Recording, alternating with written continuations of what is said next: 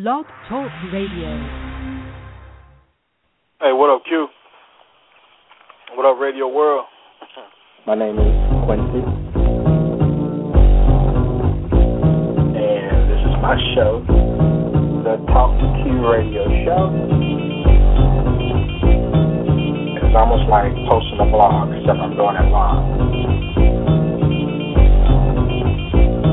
All of that here. Thank you for having me on your show. So awesome to be here with you and all your listeners. I ain't saying you don't screw. Screwing cool. Oh my goodness. Oh, that came out. Oh, all kinds of freaky. That's not what I meant. You know, we need more shows like this because people need as much relationship help out there as they can get. I was told that I was a man eater. Well, I am pro-woman, but I'm not anti-man. I know the value of a good man. Does that make sense? I like that. I'm going to say that again. What's going on, man? What up, what up? Hey, Q. Hey, everybody. Hey, Q. How are you? You ain't laying it down?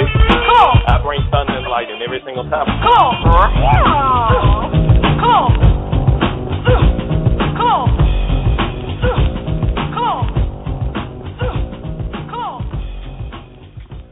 Is that it?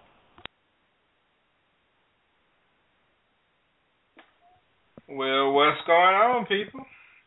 All right. I would like to welcome all of you to the Talk to Q radio show tonight. My name is Quincy, and this is my show. And tonight we are discussing what makes a person feminine or masculine.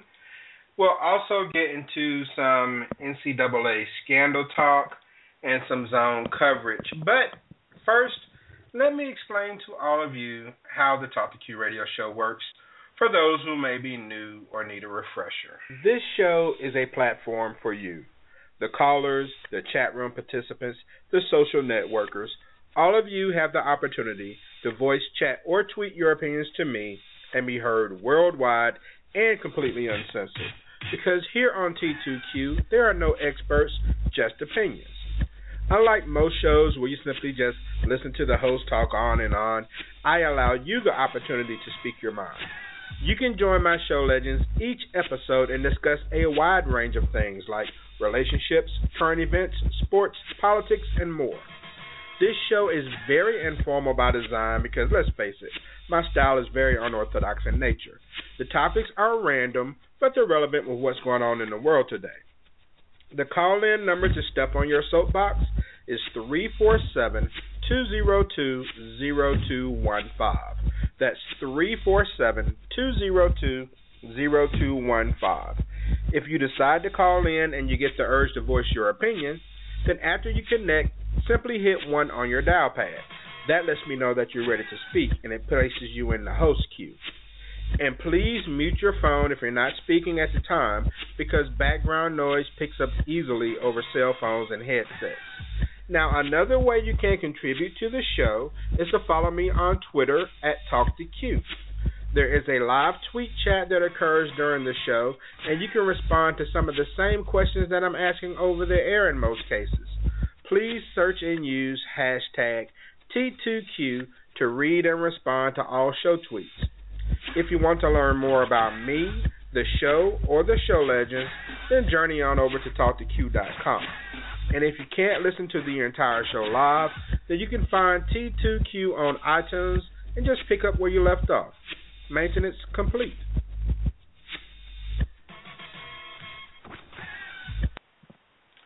All right.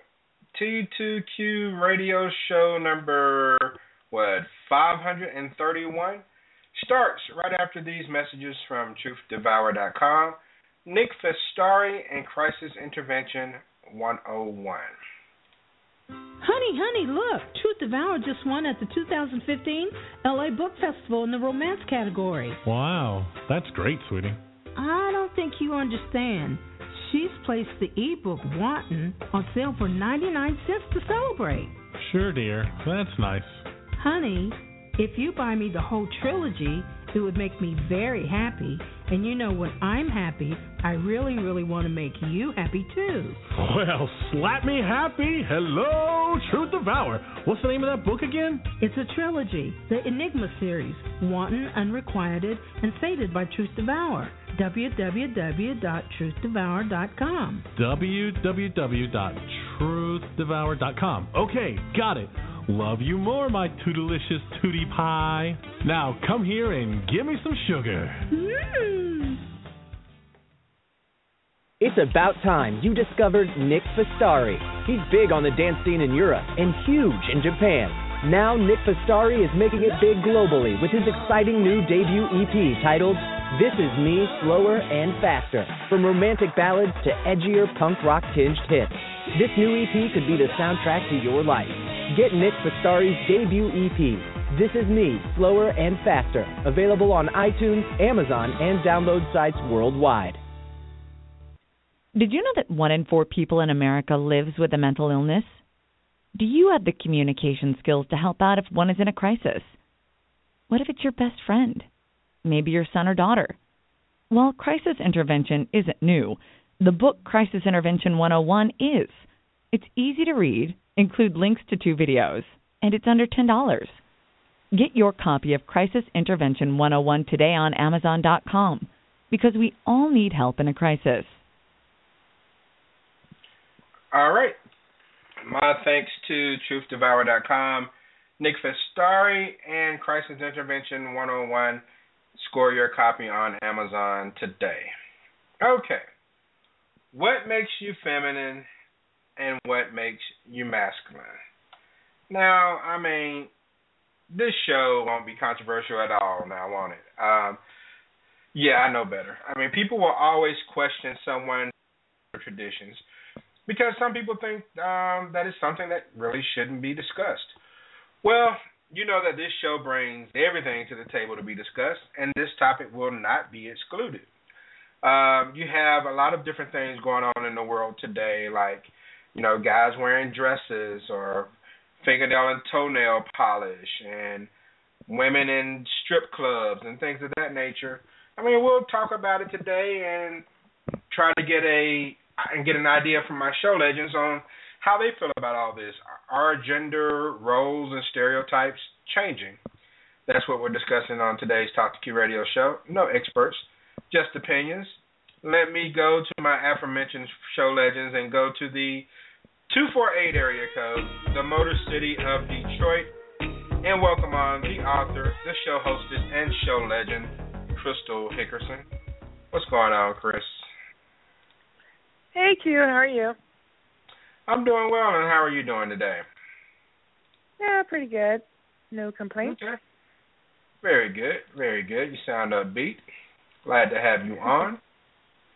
Let me travel to the 850 area code, the Emerald Coastline of Pensacola, Florida. So welcome on the man in black, the Buckster. Buck, what's happening, bro? What up? How's everybody doing this evening? Crystal, you sound good tonight for a change. Wow. Thank you, Buck. Now I remember why I'm single. You got me hyped up just hearing you. She got me hyped up just because she was sounding better. Because, I mean, she got a little pep in her step, like she had her favorite drink or favorite smoke or whatever. She sounded good tonight. Wow. That's awesome. Okay. Oh, my God. I'm just being insulted in so many ways. You're not being insulted. I'm totally being insulted, Buck. Oh, my God. You probably want to stop talking. How do you call that insulting? I know, right? I'm trying to give you some props. Yeah, stop while you're behind, bro. I know. You could totally do a topic just on that alone. Anyway, moving on. Go ahead, Q. 347-202-0215 is the number on the Talk to Q radio show. And, all right, so first question, so we'll jump right into it. What makes you, or what makes a woman feminine in your opinion? Okay. Well, despite the fact that we are definitely able to look over men's, inability to be kind, and what makes a woman feminine is a woman who is, of course, we have to include some of the quote-unquote stereotypes because, stereotypes only means that it's been around for a very long time and it's common. And that is a woman who is nurturing, who is, caring. I guess your epitome of what a mother is, and, which is what a nurturer is. So that someone who is, I guess, the softer side of sex has been twisted and turned to use to mean something very, derogatory, but actually it just means that someone who's willing to listen and to be, caring to the next person and kind of more objective and willing to be there for them. And I think that's what makes a woman, because that's really innately what we are, because we take care of children and we have to take care of our children, which when they're babies, they don't have the ability to speak, so you have to listen, you have to pay attention. So that's a part of our general makeup. So I think that's kind of what entails the femininity of a woman. Okay. And I think that's a very elaborate and well stated answer. But as a guy, in your opinion, what makes a woman feminine? Well, I mean, I can co-sign what Crystal just said. I mean, she made some really good points. But also, I think, just a woman just being, just her overall just makeup. I mean, there's a lot of, good things about women that make them feminine, just as long as they, in my opinion, the nurturing is, what Crystal said was really good. Nurturing, caring, their personality. Personality means a lot. I mean, the way they carry themselves. Some women don't have to, evoke any, certain type of attitude or whatnot. Just their overall personality, the way they carry themselves, and the way they do their daily functions, can make them feminine. Maybe the way they dress or just their overall upkeep and things of that nature also make them feminine. In addition to what Thor has already said. All right. So let's see. As I go to Twitter, PJ Extra chimed in and said, "I like the. This is a quote. I like the typical hair did, nails did, sex appeal on the low type feminine." Okay. On Facebook, Lady T chimed in and said, "My appearance, my attitude, my grace, my smile, and how I intersect those attributes in my relationships with family, a guy, friends, and associates all make me feminine." Okay.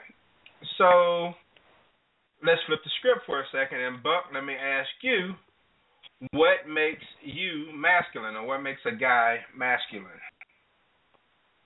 Well, as far as, guys are concerned, being able to, take charge, be able to take care of things around the home, if they need to fix something. I'm the type of person that I don't like to have to call somebody to do something for me, to come fix something. I'd rather do it myself. It gives me the sense of pride. Saves money, but it also gives me a sense of pride of, it being done right, because you can call people over and they don't necessarily do it right. So I'd rather do it on my own and make sure it's done. Taking care of, vehicle things or house things or, yard things or what have you. Also the way you carry, the way guys carry themselves too. I'm not into these guys, painting toenails for whatever their causes are, or, fingernails and all that kind of stuff. It's all right to get pedicures, but I don't need, don't want to see no color on them. We need to be clear. The way you carry yourself as a man, I know that a lot of this stuff kind of has changed over the years for whatever reason, but, you know, you got to be a man. So, I mean, the way you dress, the way you carry yourself, you know, take care, you know, guys got to take care of their bodies as well as women. So, I mean, I think, it's you know, the way you take pride in, you know, what you do for yourself, it gives you confidence in the way you carry yourself, you know, in a masculine way. Don't go out there wearing capris like you see these clowns be doing in the NBA and all that kind of stuff, wearing dresses and all that other crap. I can understand if you wear a kilt if you're from over in that area, but, you know, as far as wearing this stuff that you see some of these clowns wearing now, you know, I think being a man, you got to make sure your pants are pulled from your ass and not hanging off.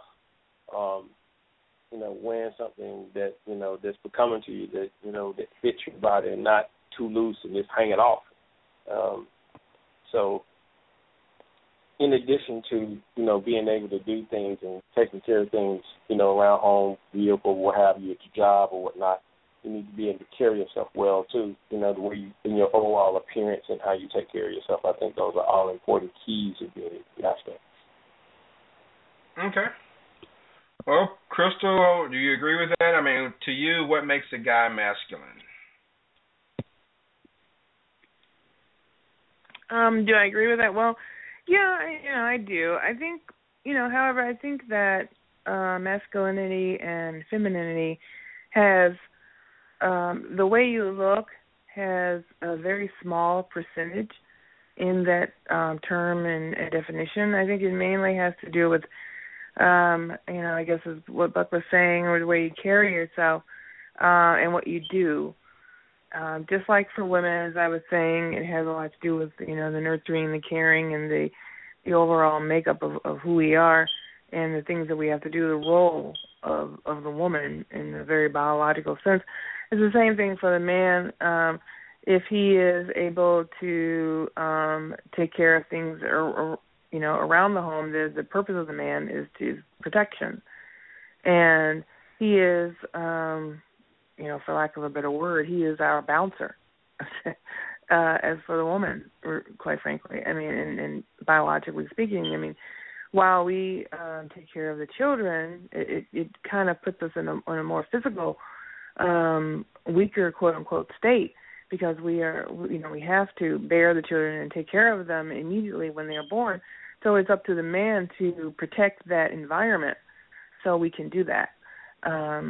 And so by their makeup, in order to do that, they should be able to be stronger aggressively in order for protection of the home and survival of the female. So, and, you know, that incorporates a lot of things, not, you know, just financial, and financial is more of a modern term.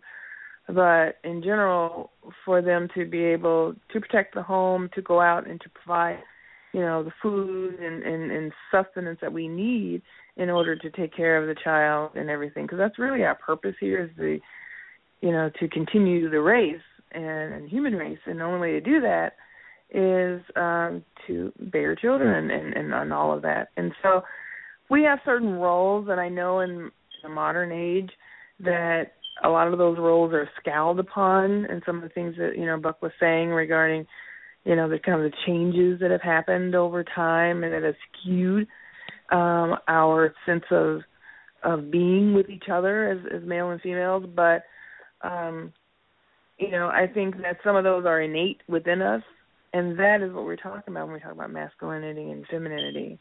And so yeah, I do agree with, you know, a lot of what he was saying. Okay.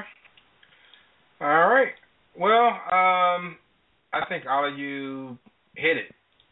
So I don't really think there's anything I can say to follow up on that. PJ Extra chimed in and said TCB, taking care of business, is what he considers masculine.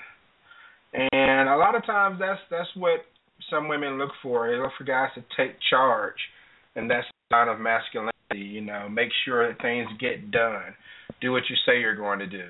You know, all of that's a part of it. So, all right, Crystal, if you had to think of 3 words to define what is feminine, what 3 words would you choose?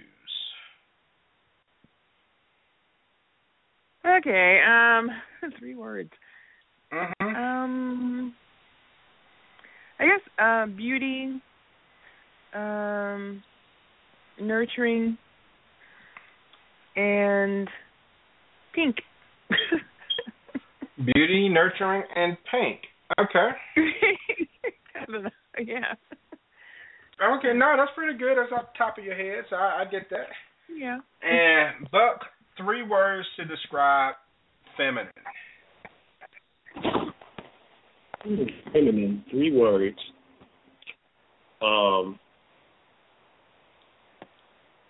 I would say, it's kind of hard, really. Let's see. Definitely, I like personality. Personality, I think, is something that I really look for when I'm, when I'm into that personality. 3 words. That's one. Sensual. Yeah, that describe feminine. Okay, sensual. Okay. Okay. Also, I would say I like a polite woman too. I like one that I like. And that may not be feminine, but I like a woman that's polite because I think it's important because if they're polite, it kind of gives you a different. A different perspective on it because they say thank you for things and, I think that's important. So I look for that. I don't look just on looks and things of that nature alone. So I like them to be polite. Okay. All good. The words that come to my mind, soft.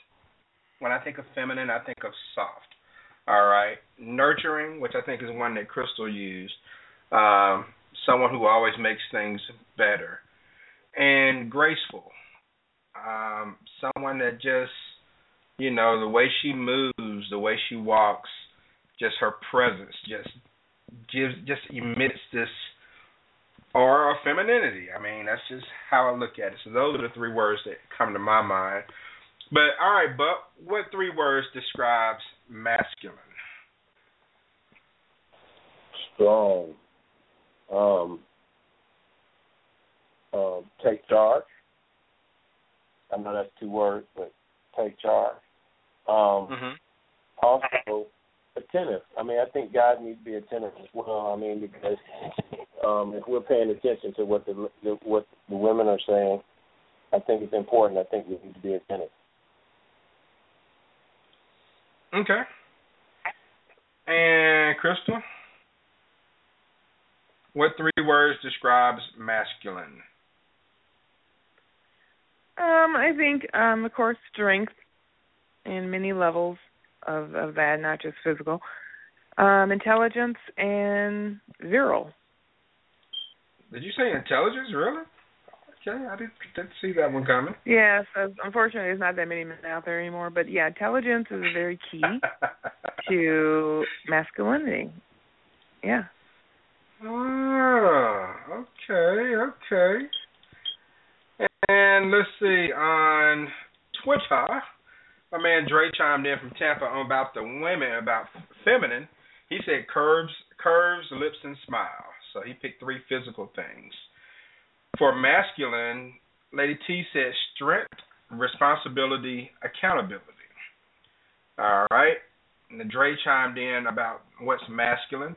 He says, my voice, and referring to his voice, his style of dress, and fatherhood. I don't know how Dre dresses. I guess I have to pay attention to see if he dresses masculine or not. I don't know. But anyway, my 3 things as far as 3 words that describes masculinity, I have hard, all right, and that can be, physical or mental, I guess. Confident. I think you got to be confident if you're going to call yourself masculine. And this one might, seem controversial to some, non-emotional. I think if you're going to be masculine, you just can't get caught up in your feelings. And that's something we'll probably discuss a little later. You got a caller holding. Whenever you want to chime in, press 1, and you can join the discussion. Crystal, all right, and I'm just kind of talking about emotions now. Crystal, can a man have a feminine side and still be considered masculine? And if so, do you have any examples? Well, okay, since you brought up the fact of emotions, I don't consider that to be a feminine thing. I do believe that when you say emotionless, that to me that's like a robot or something, and that's not human. And I feel that men are very emotional, but it's the way they portray it is very different than how women portray their emotions. So they still have them, it's just different. So I don't think that it's feminine. But as far as having femininity, when we think, some of the things that I said about femininity can still apply to men as far as being nurturing. They still can be very nurturing as well. But I think it's how they approach it.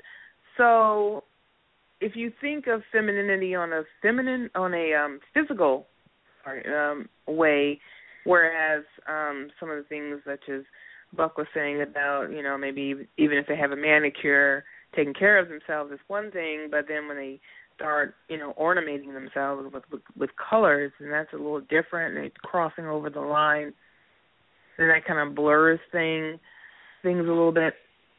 So, and being soft is often, of course, thought of as being very feminine. I think some things can exist together in order to have balance. So if a woman is to be very, very, soft, which means to me, I always go back to the child, because as a mother, as a woman, I think back to the child being able to rest and relax on the mother, which is what they tend to do when they come out of the womb. They want to continue to rest upon that woman, the breast and all that. That's a very soft area, very pillow-like, for a reason. And so as a man, his body is not normally soft. So there's a reason for that as well. So, I that kind of thing, no, I wouldn't say for a man to be soft in those ways, which kind of carries over into their character a little bit, because you need to have a balance. And so, yeah, I don't think a man should per se get in touch with their feminine side, but I think they should be in touch with their emotions. So sometimes that's confused. That's the only reason why I brought that up, because I think it's confused sometimes. If a man has any emotions, then he's therefore not masculine. So, which is not true. Okay, and yeah, I agree with you. I understand what you're saying there, and maybe I should have been a little more clear. I definitely don't think you should be devoid of emotions, but that's when I kind of mentioned like getting caught in your feelings. I think, some dudes, and again, we'll bring this up a little later, get caught in their feelings way, way too much. And I mean, I know a guy who actually gives people the silent treatment, and that is like the funniest thing ever. I'm like, dude, what are you, 12?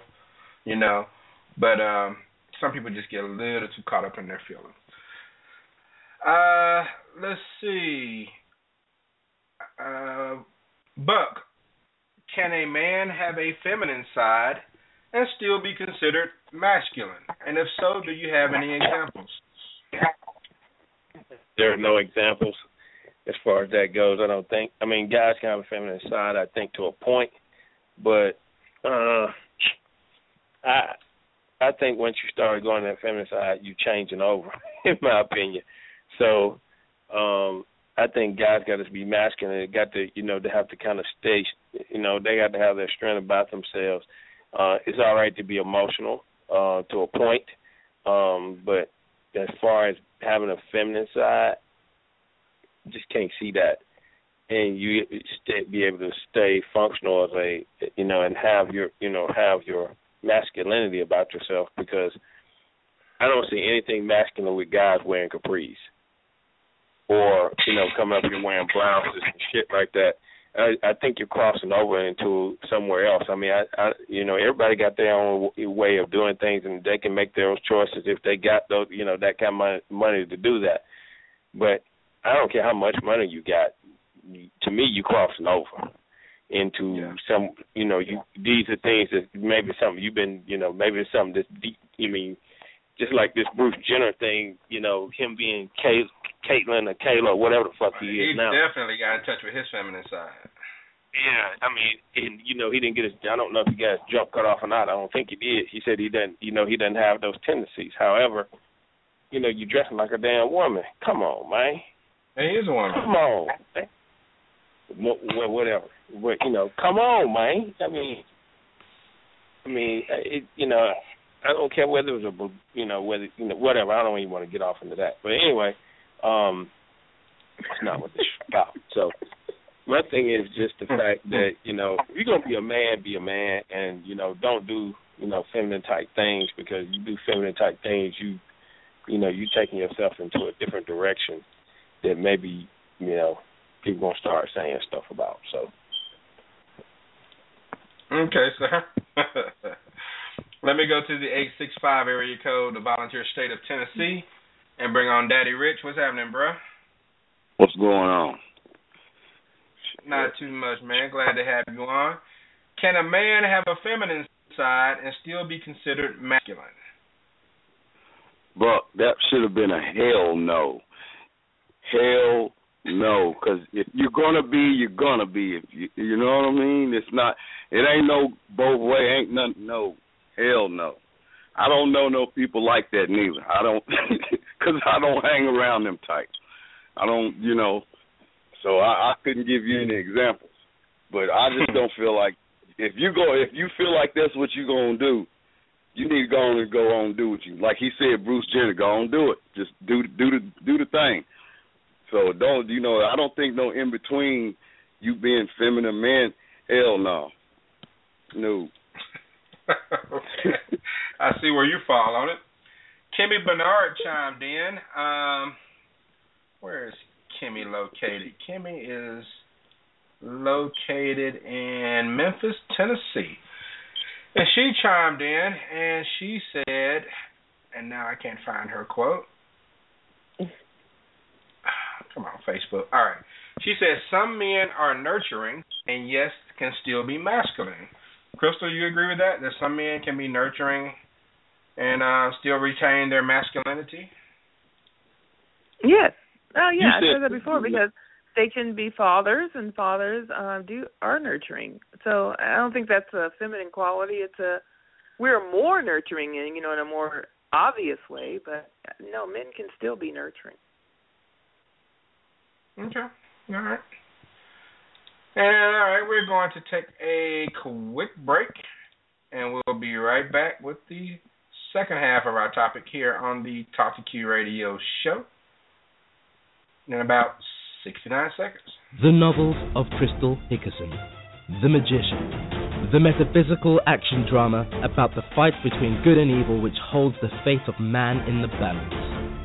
Street Corners, a tragic romantic crime saga of a man who has the hearts of two very different women in his hands. The choice he makes will hurt them both. Wanted, a ghostly story about a woman caught between the planes of life and death. It is left up to the reader to decide which reality was real. The Volunteer, the struggle of a man with his career and his life teetering on thin ice. Can love truly conquer all? And if you think this is the end for Crystal, you would be wrong.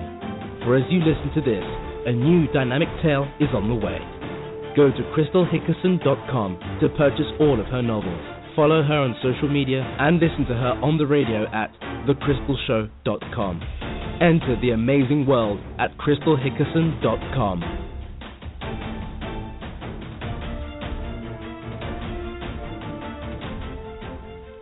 Hi, this is Aaron Anderson of the Marriage and Family Clinic at RelationshipRx.net, and you're listening to the Talk to Q radio show.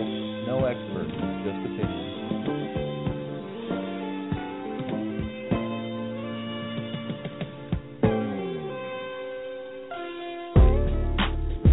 And we're back on the Talk to You radio show, discussing what makes one masculine and what makes one feminine in the eyes of our show legends, tweet chatters, Facebookers. You can join the conversation by searching and using hashtag T2Q. Make your opinions known. I'm over here rocking out on that Tupac right there. All right, so let's move on to this. Crystal, can a woman think like a man and still be considered feminine? Can a woman think like a man? I think a lot of women in today's society have had to take on a lot of male roles simply because of the fact that there's no male there for whatever reason. So in order to survive in this society, they've had to take on a lot of masculine qualities. But does that mean that they're not feminine? No, it doesn't mean that they're not feminine. I can speak personally. I've had to take on a lot of male qualities over the years, not by choice, but by necessity. But I'm extremely feminine. And I think it's one of the reasons why I have such a attraction to extremely, to the fault, males who are very masculine, because being around them allows me to be who I truly am on the inside, which is very feminine. And I don't have to be this masculine person, that I have to be every day a lot of times. So yeah, you can still be feminine. You can still, incorporate. I think sometimes women forget that they can still be feminine, and it's okay to be that way. So sometimes it gets confusing, which is because of modern society, a lot of the roles are confused and twisted and all this kind of stuff. So, but yeah, I think it can be, absolutely. Okay.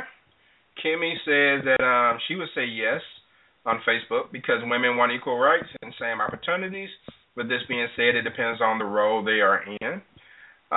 So she looks like she's referring to some of the things you're referring to, Crystal. Buck, what do you think? Can a woman think like a man and still be considered feminine? Yeah, I think so. Yeah, I do. Because, a lot, like Crystal said, a lot of times, a male's not even there for whatever the reasons may be. And sometimes they're forced into, having to have some more, use some of the, some of those traits, so to speak, to try to, get things done on a day-to-day basis. But I think they still can be feminine. Daddy Rich? Yeah, man. A lot of women, nowadays, raising the kids, man, they have to learn to be that way. It's kind of they're forced into that role nowadays. It seems in a high percentage of, homes. Speaking for a lot of my family members, my cousins, they, it seems that their mother seems to play that role to the football games, practice, all that stuff, which are the things that I do with my son. And I see some women that do that, and that's just like that's something my dad did for me. So I always saw men taking the little boys to football, to their practices or whatever, unless the man had something else to do. The father had something else to do.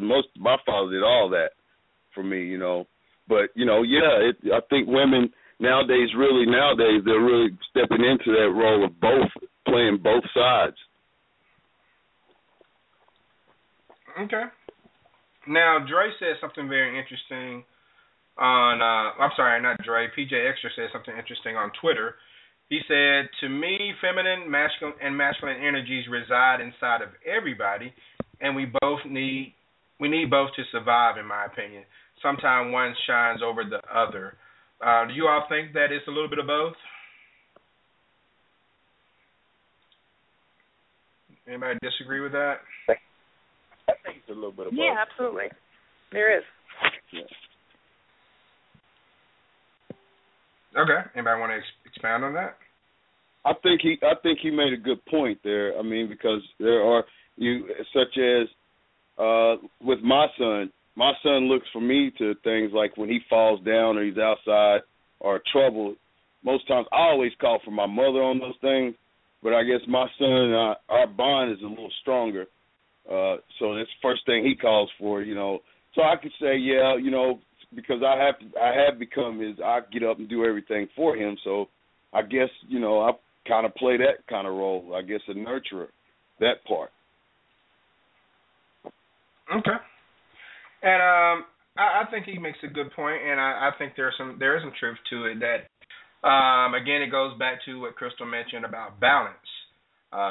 You have to have some sort of balance, and there's not always another person who can offset you, so to speak, and sometimes you have to offset yourself in certain situations and know when to, I guess, dial down the testosterone a little bit, or, you know, increase the testosterone depending on your gender or the situation.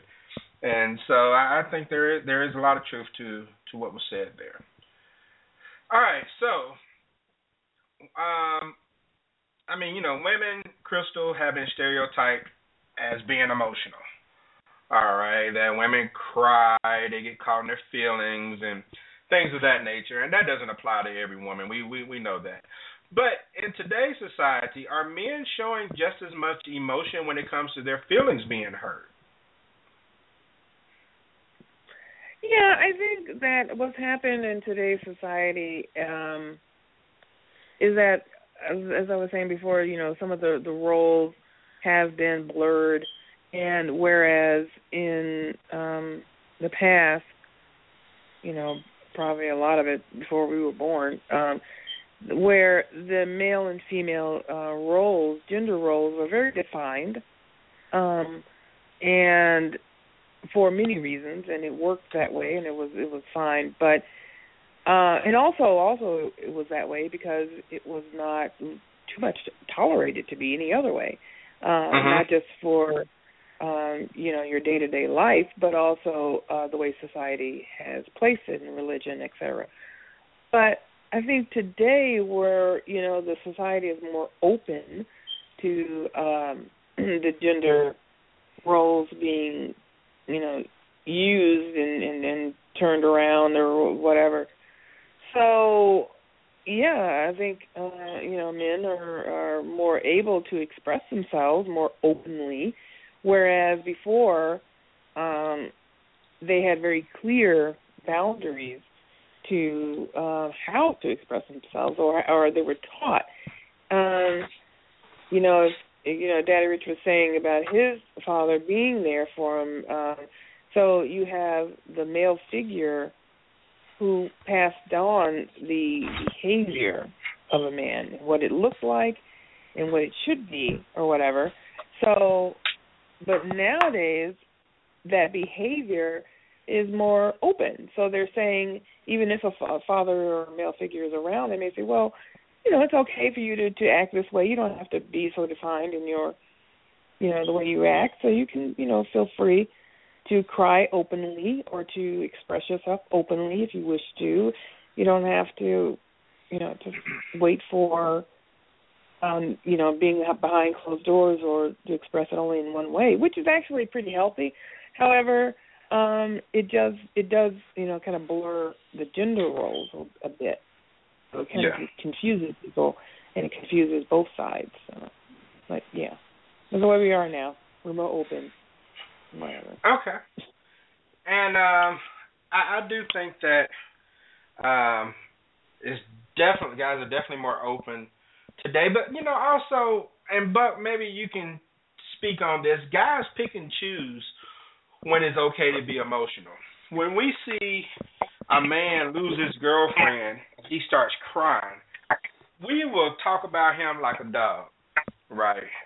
But if we see a guy drop a pass in the Super Bowl and lose the game and he cries on the field, we talk about how passionate he is and how badly he wanted to win. I mean, you think there's some hypocrisy in all of that? There may be to a certain extent, but I don't know about you, but if I see a guy drop a pass in the Super Bowl and he started crying, I feel the same way he would if he was crying about his damn girlfriend. because I don't think you should cry on the football field. That's just me. But I understand the passion and things of sport. But at the same, I mean, the roles have changed in today's society. And I think a lot of the reason why men are not as masculine as they used to be because there's not a lot of men that are actually there to actually show us what it is to be a man. And the reason I say that is because a lot of them are, it's a lot of broken homes. The traditional values of a man are kind of fallen. That's why now you see more emotional guys and guys freaking out and those types of things that don't seem to be as masculine as they once was because we don't have the figure there to show us and guide us in the right direction. And, a lot of times when females are forced into it, not saying that they're doing a bad job because they're forced into doing it, but at the same time, there's just certain things that men should be taught that need to be taught by a man versus by a female. So, if you're taught by a man, you're going to be more masculine. You're going to do the right things versus, not saying that women are doing a bad job, but at the same time saying, there's just certain things that need to be taught by a man to a man, if that makes sense. I get what you're saying. Back in the day, back when we were coming up, if, the man wasn't there was enough uncles, grandfathers, those type of things that had experience and had experienced life things where that they were important and you didn't lose your masculinity as you were coming up. Now you have guys that are not around other guys, and they not only that, if they are around other guys, they're damn near the same age as they are. So they really can't teach them the values or the core values of being a man because you learn it from a boy. That makes sense. Because I get that. In today's time, you have uncles, and uncles are 17, and the damn child is 15. So I mean, I know that doesn't sound like a whole lot of age gap difference between there, but learning from a 17-year-old is a whole lot different than learning from somebody that's 65 years old and has been there and done that. So I think that's where some of the masculinity is getting lost there, if that makes sense, because you're learning from somebody that also may be coming up in a broken home that doesn't have doesn't have all the necessary attributes to teach or, teach another how to be a man because they hadn't learned to be a man yet. Yeah, a lot of problems that we have. There's some guys out there who think they're men trying to teach other folks. But PJ Extra said something that almost made me bust out laughing. He said, hurt feelings are one thing, but there are some real Charmans out there with that extra Carl Thomas with it. Carl Thomas, that's pretty good. And I think that guys I think that guys should not be ashamed of crying, but I do think that how you cry and when you cry makes a difference. For example, my godson played a football game last night. Even though they lost, but he got called for holding on a play that cost his team a touchdown. It was a 40-yard run, and when I say he held the guy, I mean he hugged him. He really held him. He got penalized. All right. And so after the game, he was upset. You can tell by his face that he had been crying on the sidelines because he felt like he let the team down. However, of course, I told him to, wipe his face and everything and, try to get his composure together. But I actually kind of felt some pride in what was going on because he felt some responsibility and letting the team down. He was concerned that he had let his guys down and all that stuff. And I felt some pride in that. He actually cared. He was being accountable for his actions, and he was beside himself for it. So I do think there are times, and it's not always sports related, but I do think there are times when a man will cry and it's not that big of a deal. If a man loves a woman and she leaves him or something goes wrong for whatever reason and they can't be together and he cries, his friends will understand if they know the situation. Now, outsiders will say, man, look at that punk crying over that woman, and there's a million women on this planet. But, like, his friend, they're going to understand, and they're not going to criticize him or anything. They're going to comfort him and say, you know, hey, man, get back out there, you know, it wasn't meant to be, whatever the situation may be. So I do think that guys can show emotion, but where I have a problem is when you're petty. When a guy is petty, that just irks me. And Crystal, I don't know if you feel that way about guys or not, but when a guy let something small build up into something big, and he makes something out of nothing, he kind of gets caught in his feelings, he can't brush things off, then I kind of have a problem with that type of dude. Yeah, I mean, I think there's a difference between, you know, revealing your emotions and being a bitch. Okay. That's the best way to put it.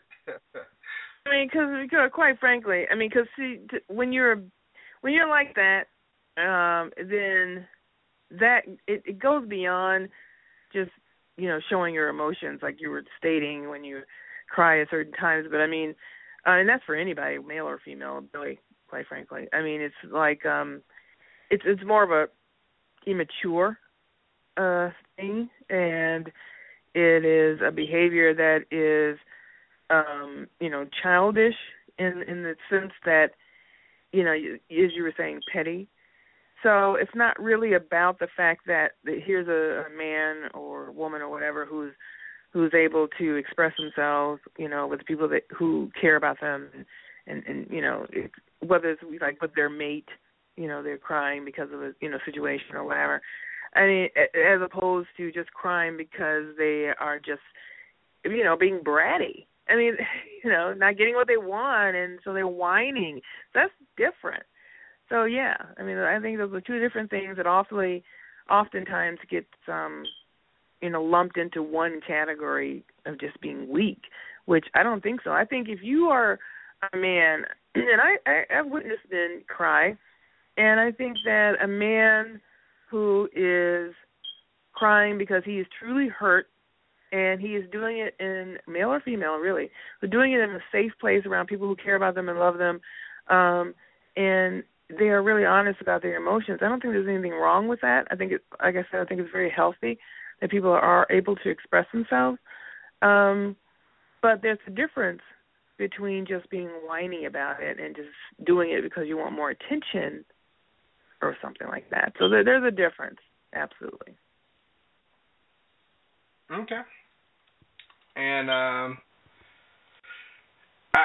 think that there is, you know, I think that there is definitely that. And just some modern guys just take it a little too far, in my opinion. They just take it a little too far.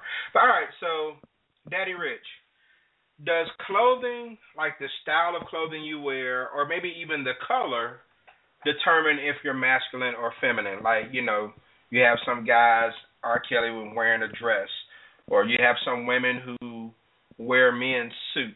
I mean, does that tell if you're masculine or not, or feminine, or does it not matter at this point? It's just fashion.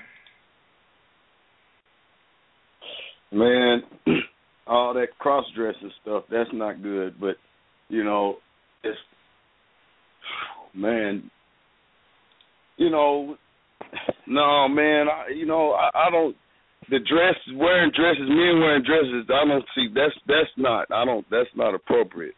But, but I understand, like, some things that go on, man. You know, there's some situations, hell no, man. I just don't. I could, for some reason, man. It just, to me, I could not put on where, as far as colors, things like that. That's okay, man, because you know it doesn't represent to some people because you got these breast cancer and stuff like that. You know, so people are gonna wear pink. You know, so you're gonna have men that are gonna be wearing that for that because they're mothers, people in their family, but. As far as wearing the dresses and stuff, that's just not right, you know. But you know, colors, I don't see a colors being a problem, man. You know, to me it's not, because, you know, I've wore like pink before, you know, kind of pastel colors, just, you know, and I'm definitely not funny or nothing, you know, so it's just basically, I think it's It's been a while since I've heard the term funny. That's or whatever. Red Fox term right there. Yeah. Well, a friend of mine, an old guy, man, I work with, he calls it so we'll say that. That'll keep things right. And basically, man, the dress wearing, the kilt and stuff, I don't like that either, man. I know that's their tradition and all that stuff. I just don't understand. You know, I can't do that, and it's something that I don't understand. So basically, you know, I wouldn't do it. I just don't. Even if I did understand it, I wouldn't do it because I don't like that. Just, you know, that's my opinion, though. You know, for everybody out there on the radio world, that's my opinion. Don't get it twisted. Okay. Buck, what do you think about this clothing style or color determine masculinity or femininity? You know, men in dresses or women wearing men's suits? Well, I don't see, and I don't know about as far as the women in a men's suit. Now, if they're on a little pantsuit, that's different. I hadn't seen a woman in a man's suit yet, thank goodness, unless they, you know, driving limousines or something, and that's different. But as far as guys wearing dresses and things of that nature, and wearing some of these funky colors and capris and all that kind of stuff, like I said, I think you're crossing over at that point. So, I'm not a fan of that at all. I think, you know, if you're going to be masculine, then you need to wear something that is masculine, that, you know, that's masculine colored. It's all right to wear even a little bit of pink, depending on you know what it is. But you know, females, you know, we see some of these things sometimes where, you know, they're wearing T-shirts and things of that nature, but you know, I don't see that as, you know, in some cases I don't see that where that's, you know, them crossing over either. I mean, they may be wearing their favorite sports team or NASCAR driver or basketball player or whatever. You know, that's different. So, but I do think to a certain extent clothes do, you know, they kind of tell the tale. So, because, I mean, we all know we've seen somebody in something that could be skeptical, and we're going like, you know, then they ain't right or something like that. So, that's what it is. That's what it is. Yep. Crystal, how do you feel about it? Does the clothing, color, style, does that lend towards your femininity or masculinity? So, I mean, if a woman comes out wearing the flannel hunting gear or something like that, people are going to always assume she's a lesbian regardless of how she looks. And if a guy wears a dress, they're going to think that he's trying to play for the other team regardless of his physical attributes, right? Well, okay. You know, it takes a real man to wear pink, number one.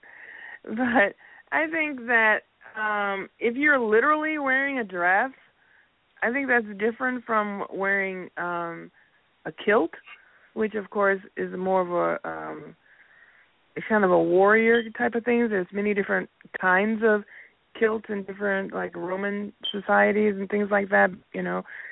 And, you know, because that's part of as being a warrior and a soldier. I mean, just their uniform back in those days. So I don't really consider it, you know, that you're feminine if you're wearing certain things or masculine as a woman. Because, okay, as an example, I love wearing T-shirts. I have, like, tons of T-shirts because I just love T-shirts. And then several years ago, they really started coming out with feminine-shaped T-shirts. And I used to love that. I was like, okay, great. Now I can wear a T-shirt that looks like a tent on me. So I started looking at the options. However, what I found was a lot of the feminine T-shirts or ladies' T-shirts are usually don't have the same design as the male T-shirts. So the male T-shirts are better still, you know. So I tend to buy the male T-shirts because they have better designs on them. They make them different from women, and they're just not as interesting. So anyway, So I don't know. So I just think that it doesn't really matter on that case. And then, of course, a few years back when Hillary, I had to pick on her, when she wore a pantsuits have been worn for a long time, but then when she wore pantsuits, it was like, oh my God, now she's just trying to be, have a penis and everything. So that became a whole thing about pantsuits and everything. So I don't know. I mean,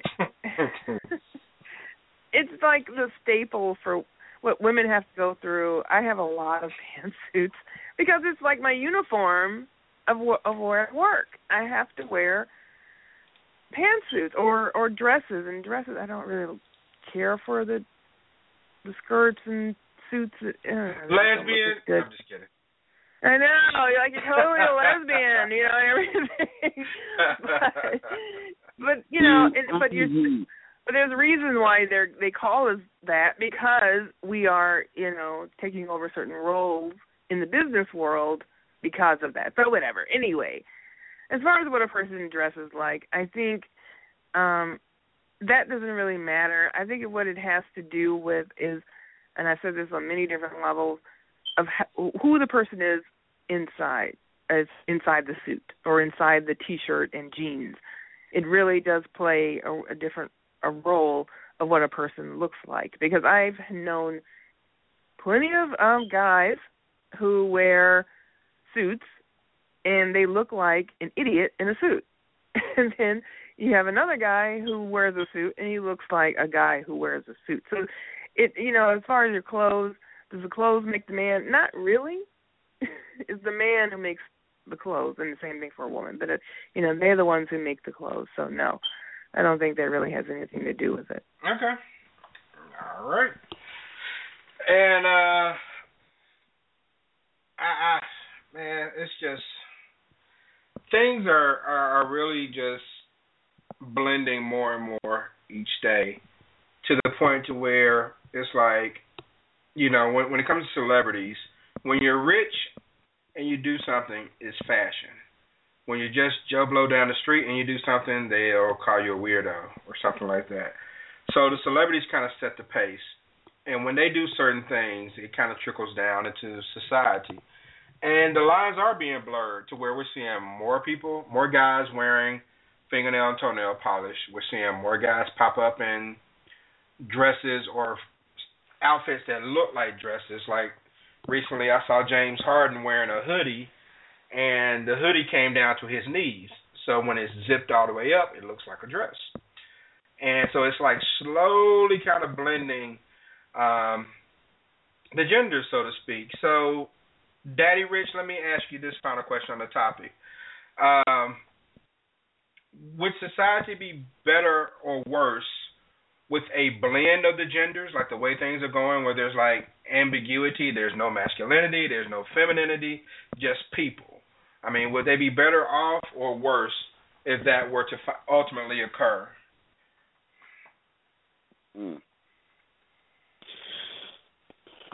Man, it's fine the way it is, because it's funny to watch it all.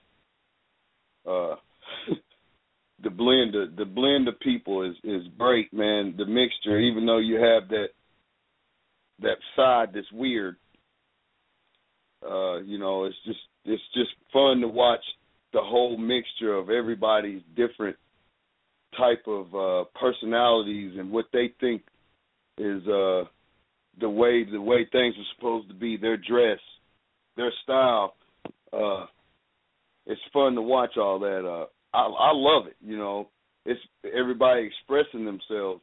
If it was the way where, say like, you have these private schools or whatnot, and, it's kind of like you're saying, these stars are trending things, but they're not trending me, because you got that Westbrook running around in those tight, man. Come on, dog. You know what I'm saying? And then you're talking about James Harden looking like an Ewok running around in a hoodie. That's a good comparison. Man, because if he zips up, all you see is the eyes, because the beard, he look like an Ewok, but, and it's crazy the way these guys are dressing, I mean, wow. And it does influence. It's influencing a lot, these hip-hop guys. Lil Wayne, they barely can put these jeans on, man. You can't tell me that. And it looks like women, what it looks like is they're buying women's jeans and wearing them because they're too small. They know this, man. It's crazy, man. It's crazy. But I like the mixture, and I like for everybody to show, what they like. It's fun. If it was like a private school and you had to wear what you had to wear every day, that would be simple and crazy. So, I like things where they are, man. It's all right. It's funny. Like I said, it's funny. Look at James Harden. Look at Westbrook. Look at them. They're trending. They're saying they're trending, but, man, come on. You ought to do a segment called Come On, Man. And that kind of stuff should be in it right there. Buck, what do you think, man? Do you think that the world would be better off if they just said skip it? There is no masculinity, there is no femininity. It's just people being people. It's all right with people being people. I think at the same time, I think there needs to be, masculinity, and I think there needs to be femininity. Simply because, blending, we already got enough confusion as it is.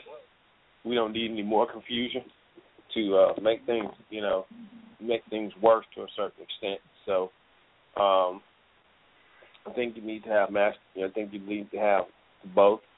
I don't think we need to have so much blending simply because, we got to have we got to have at least a backbone or a diagram, whatever you want to call it, a nice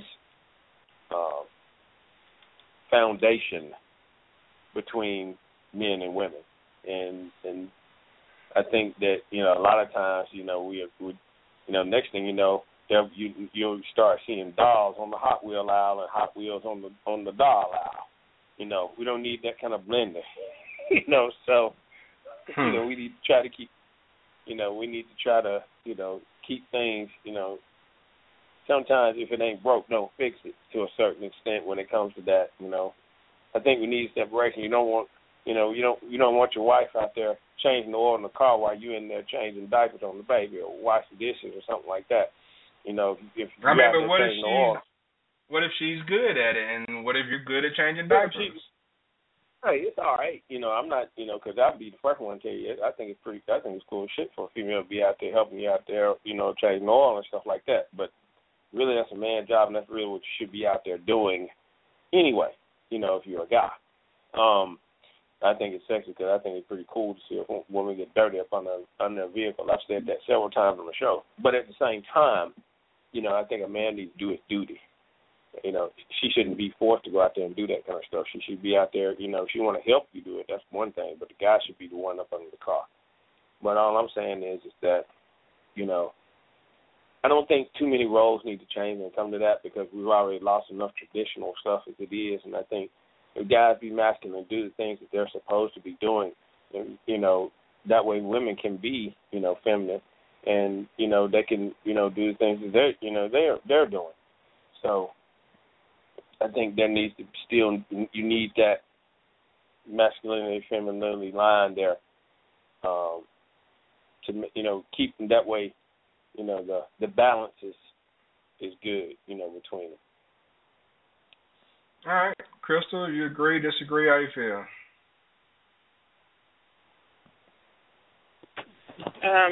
Of whether or not they should be.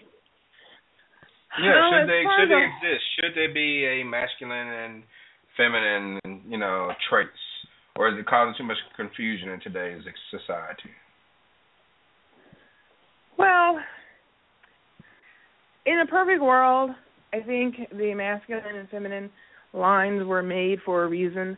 However, the world has changed and grown, so I think that they, by necessity, has changed, and so women have to be more masculine in order to make it a lot of times, and men, I think they have been given permission to let down their guards and be more feminine. And I think sometimes for them, it may be a release. They say, good. I never liked mowing the lawn anyway. Or I never liked, wearing certain clothes or whatever. Now I can do what I want. Now I can be feminine or effeminate and still like women. So it takes some of the pressure off, I think, for a lot of guys. And sometimes even for women who says, well, hell, I never liked romantic dinners anyway. So why do I have to do this? Or I hate cooking. So let him cook. Or, so some of that is, or I really like going to work. So let me allow my husband to stay at home because he really likes doing that. So, I think in this society, for the positive side of it, I think it could allow people to be more who they truly are on the inside because of how we have evolved into this type of society. Mm. All right. Shoot. I don't think you can do away with masculinity or femininity. I think that it's good to have balance. That's just something that the world needs, and got to have a yin and a yang, or salt and pepper. But that's what gives life its meaning. I think, like I think Daddy Rich alluded to, everyone wearing uniforms. If everyone's the same, then what do you have? However, should we back off on judging people who may skew the lines? I honestly think it depends. I think sometimes, I know we're not supposed to judge, but I think sometimes you kind of have to say, wait a minute now, it's taking things too far. Like, I still have a problem, and I've said it on the show before, with having people who identify as one sex going to, that sex's bathroom. If a woman identifies as a man, so she goes into the men's restroom, I'm not comfortable with all that, and vice versa. I just think that's a little beyond my scope of understanding. So I think there are some things or sometimes where you should feel free to challenge certain things. And again, it's just one of those things. Can someone convince me of a good reason for that to happen? I haven't heard any compelling arguments yet, but, you have to be open-minded enough to listen. But by the same token, I don't think there's anything wrong with trying to maintain certain traditions as long as it doesn't infringe on the rights of others. So if someone wants to wear a dress, some dude wants to wear a dress, that's his business. If he says he's heterosexual but he thinks that dresses are fashionable. You have guys, there are plenty of guys who wear pink, and it has nothing to do with breast cancer awareness. They just like pink. P. Diddy made it popular, and now guys like to wear pink. That's their business, if that's what they want to do. Now, I've said myself, I'm not doing it, but if someone else wants to do it, then so be it. I'm not going to think that you're of a different orientation simply because you may wear something pink, unless you're talking about nail polish. Then maybe I may say, okay, well, maybe that's something different, but. And then I would wear pink for breast cancer awareness. But the point I'm trying to make is people are going to be different, and people are going to question what's different, and I don't think there's anything wrong with it. I don't think people, just like you have the freedom to do what you want to do, I got the freedom to say what I want to say about it. And if you don't like it, take it up to the Constitution. All right. On tomorrow's show, we're going to discuss something that just about everybody on this planet has been affected with in some shape, form, or fashion, be it a loved one or family member, friend, themselves, coworker, and that's cancer. We're going to take a look at the disease and what is or isn't being done about it. All right, so it's Breast Cancer Awareness Month. I lost my mom and my wife to cancer. So I definitely cannot stand the disease because it's taken from me. And it's something we're going to discuss tomorrow. We haven't really broached a medical topic. I have two interesting topics on tomorrow dealing with diseases. So we'll talk about that on tomorrow.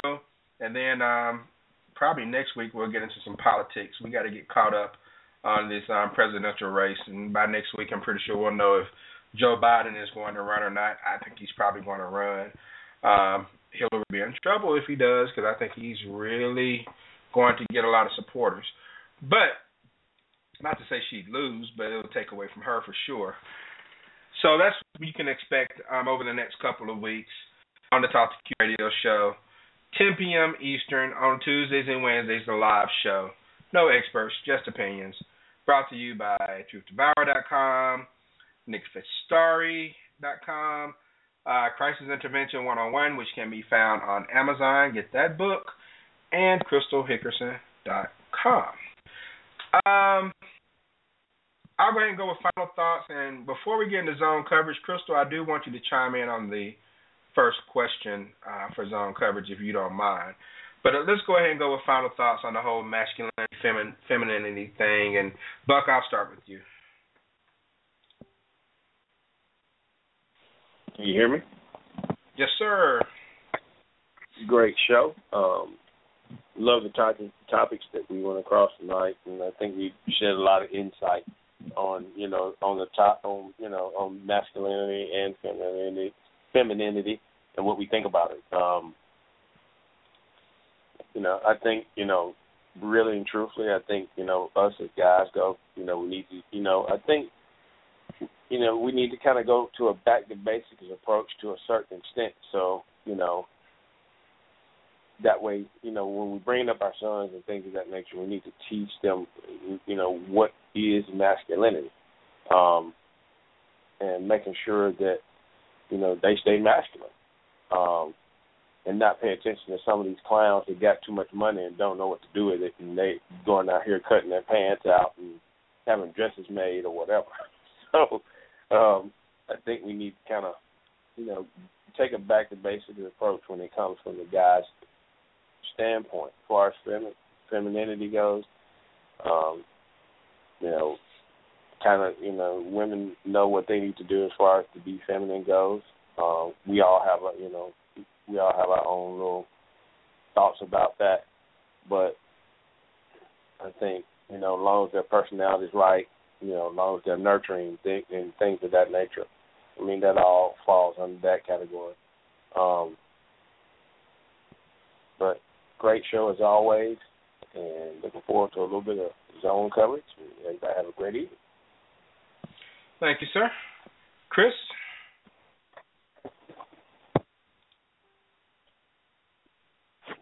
Okay, sorry.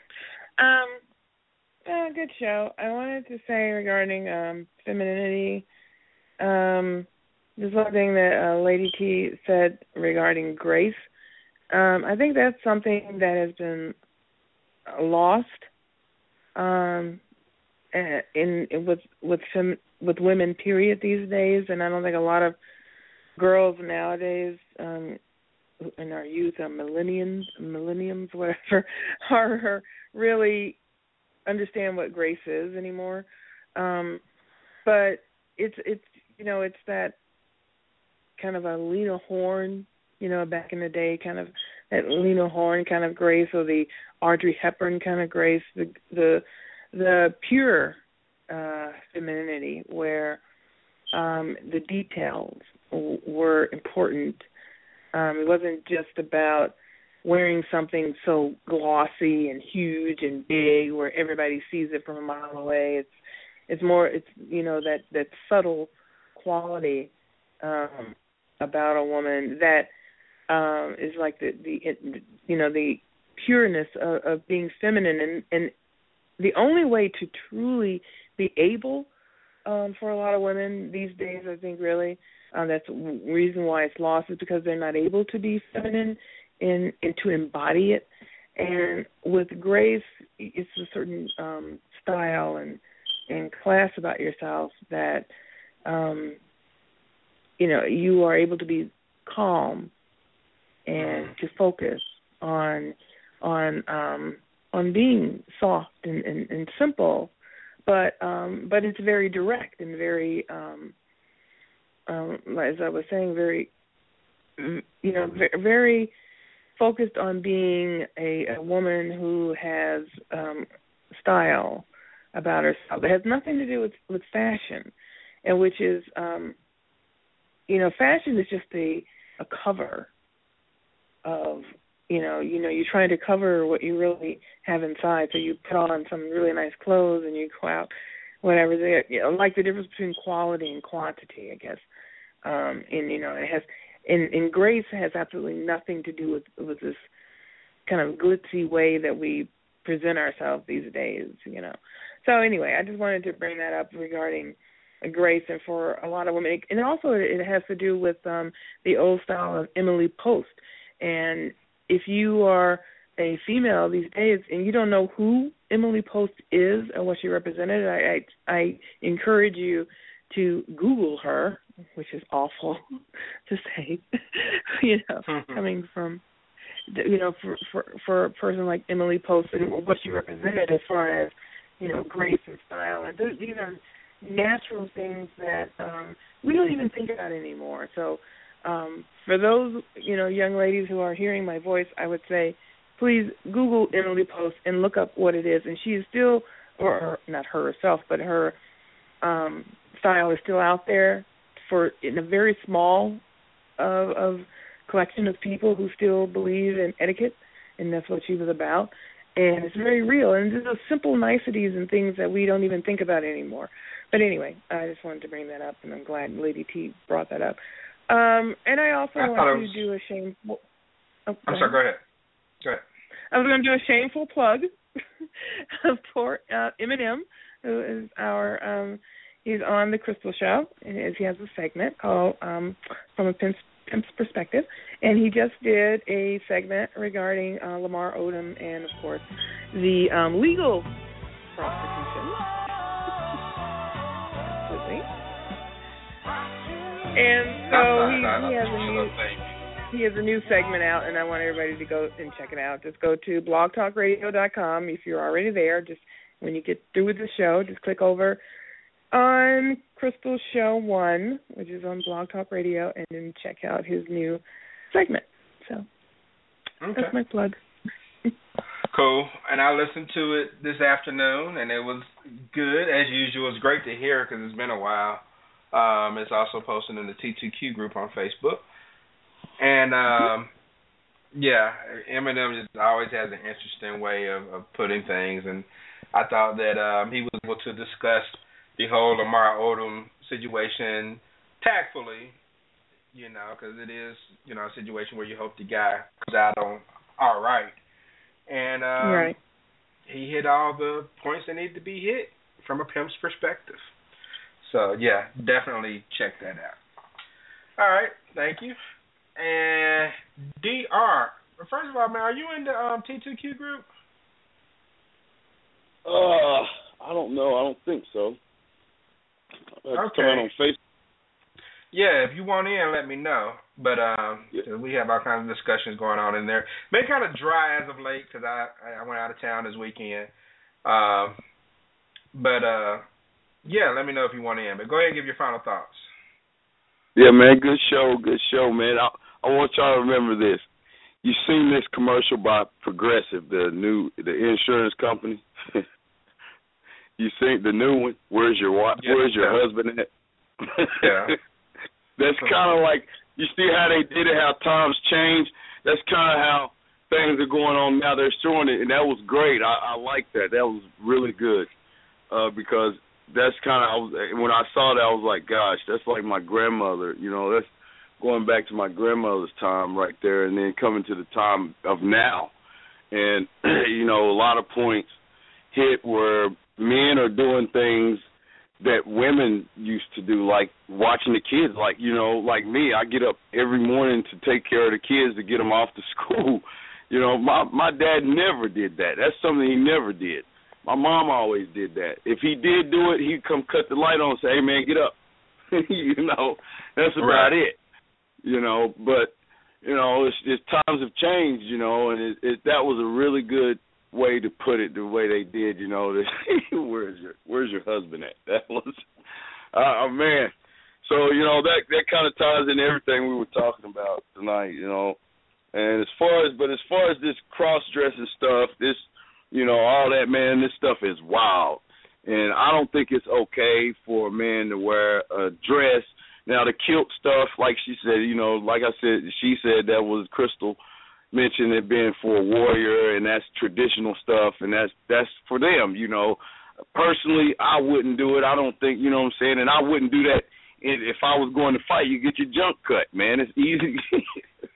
Wow. Man, wow. You know what I'm saying? So it's just like I don't like the dressing thing. You know, I think I'm old school, I guess you could call it, man. A man is a man. He should go fix the car. He should mow the lawn, take the garbage out. You know what I'm saying? I help cook, you know, because times have changed, and she's got to work also. So, you know, if she's not here, I have to do things. So it is what it is. You know, I help clean too. But, you know, I just feel like that, you know, we have our chores that we have to do, and I don't feel like we should wear dresses or makeup and things like that. That is not right for a man. If that was meant for us, then that we would be a woman. And that's just the way I feel about that.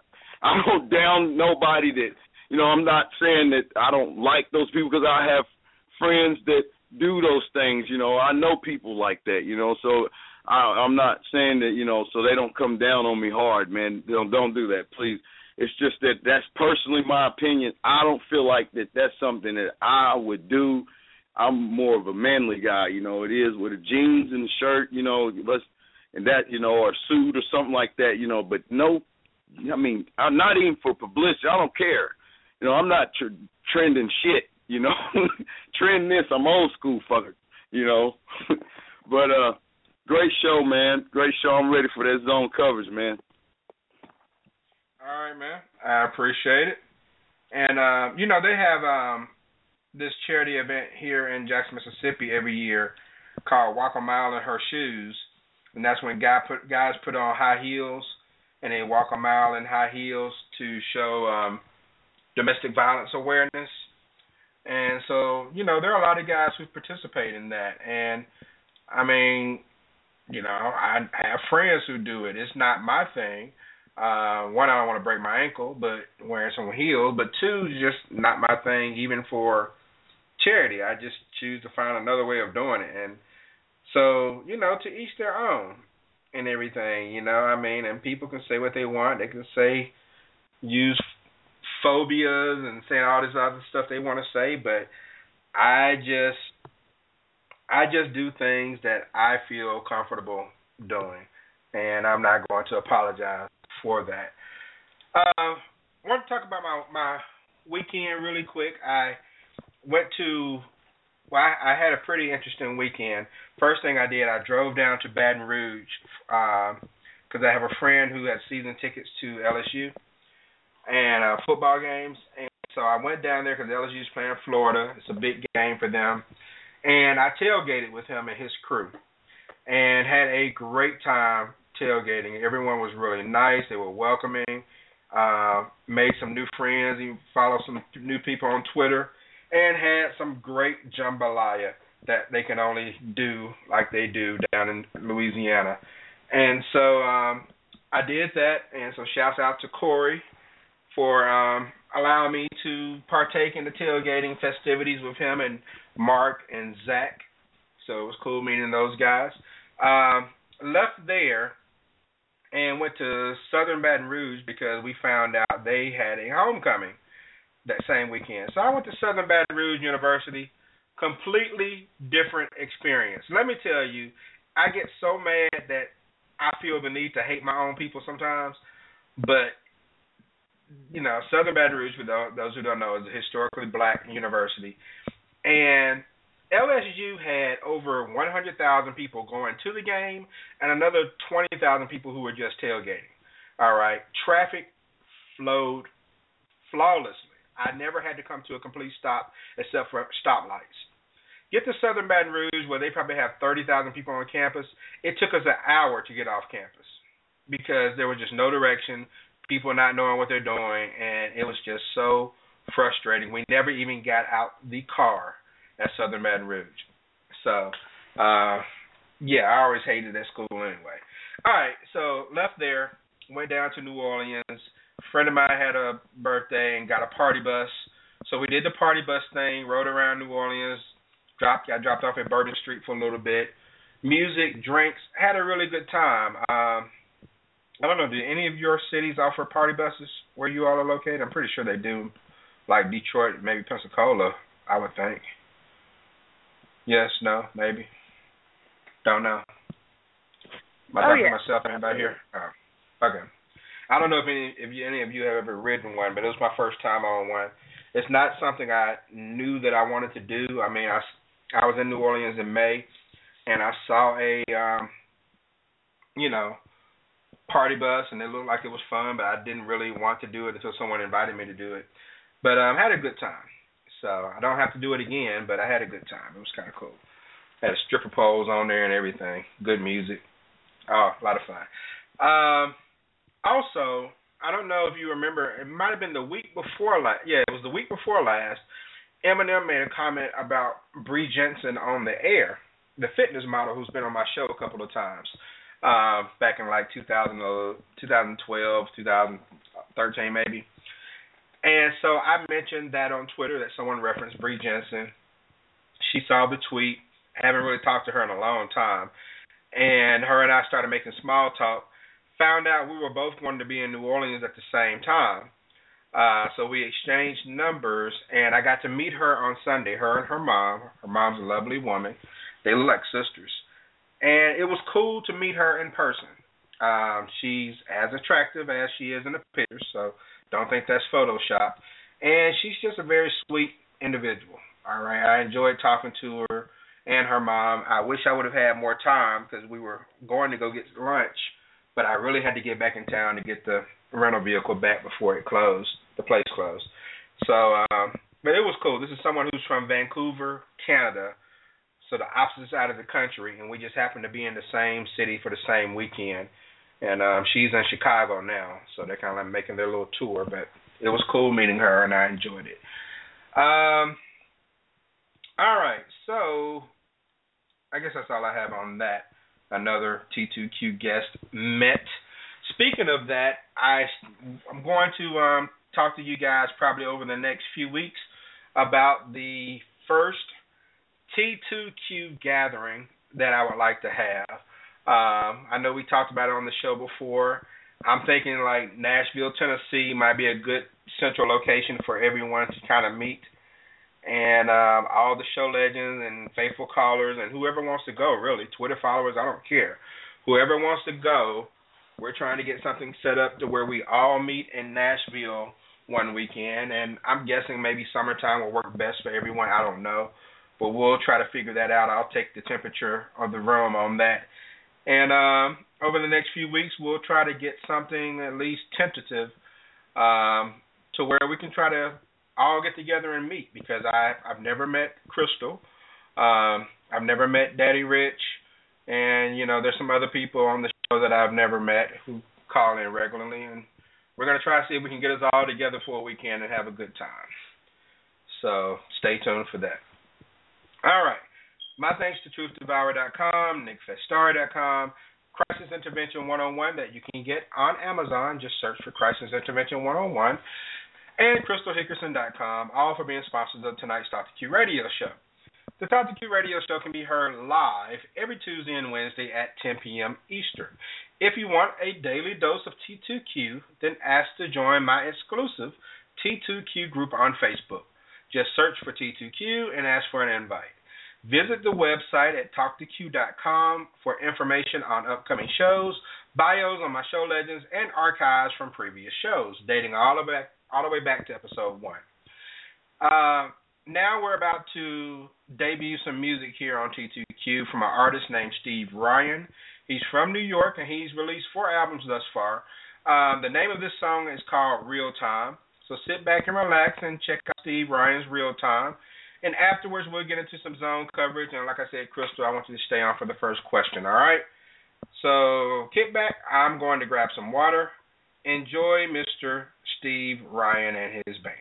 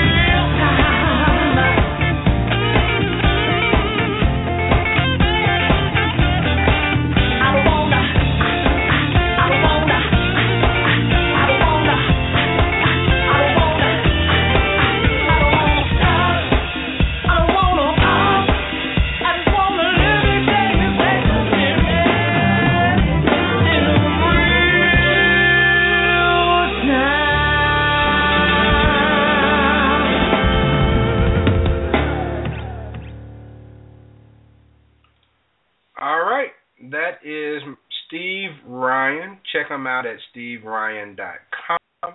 You can find him on Facebook under Steve Ryan Band.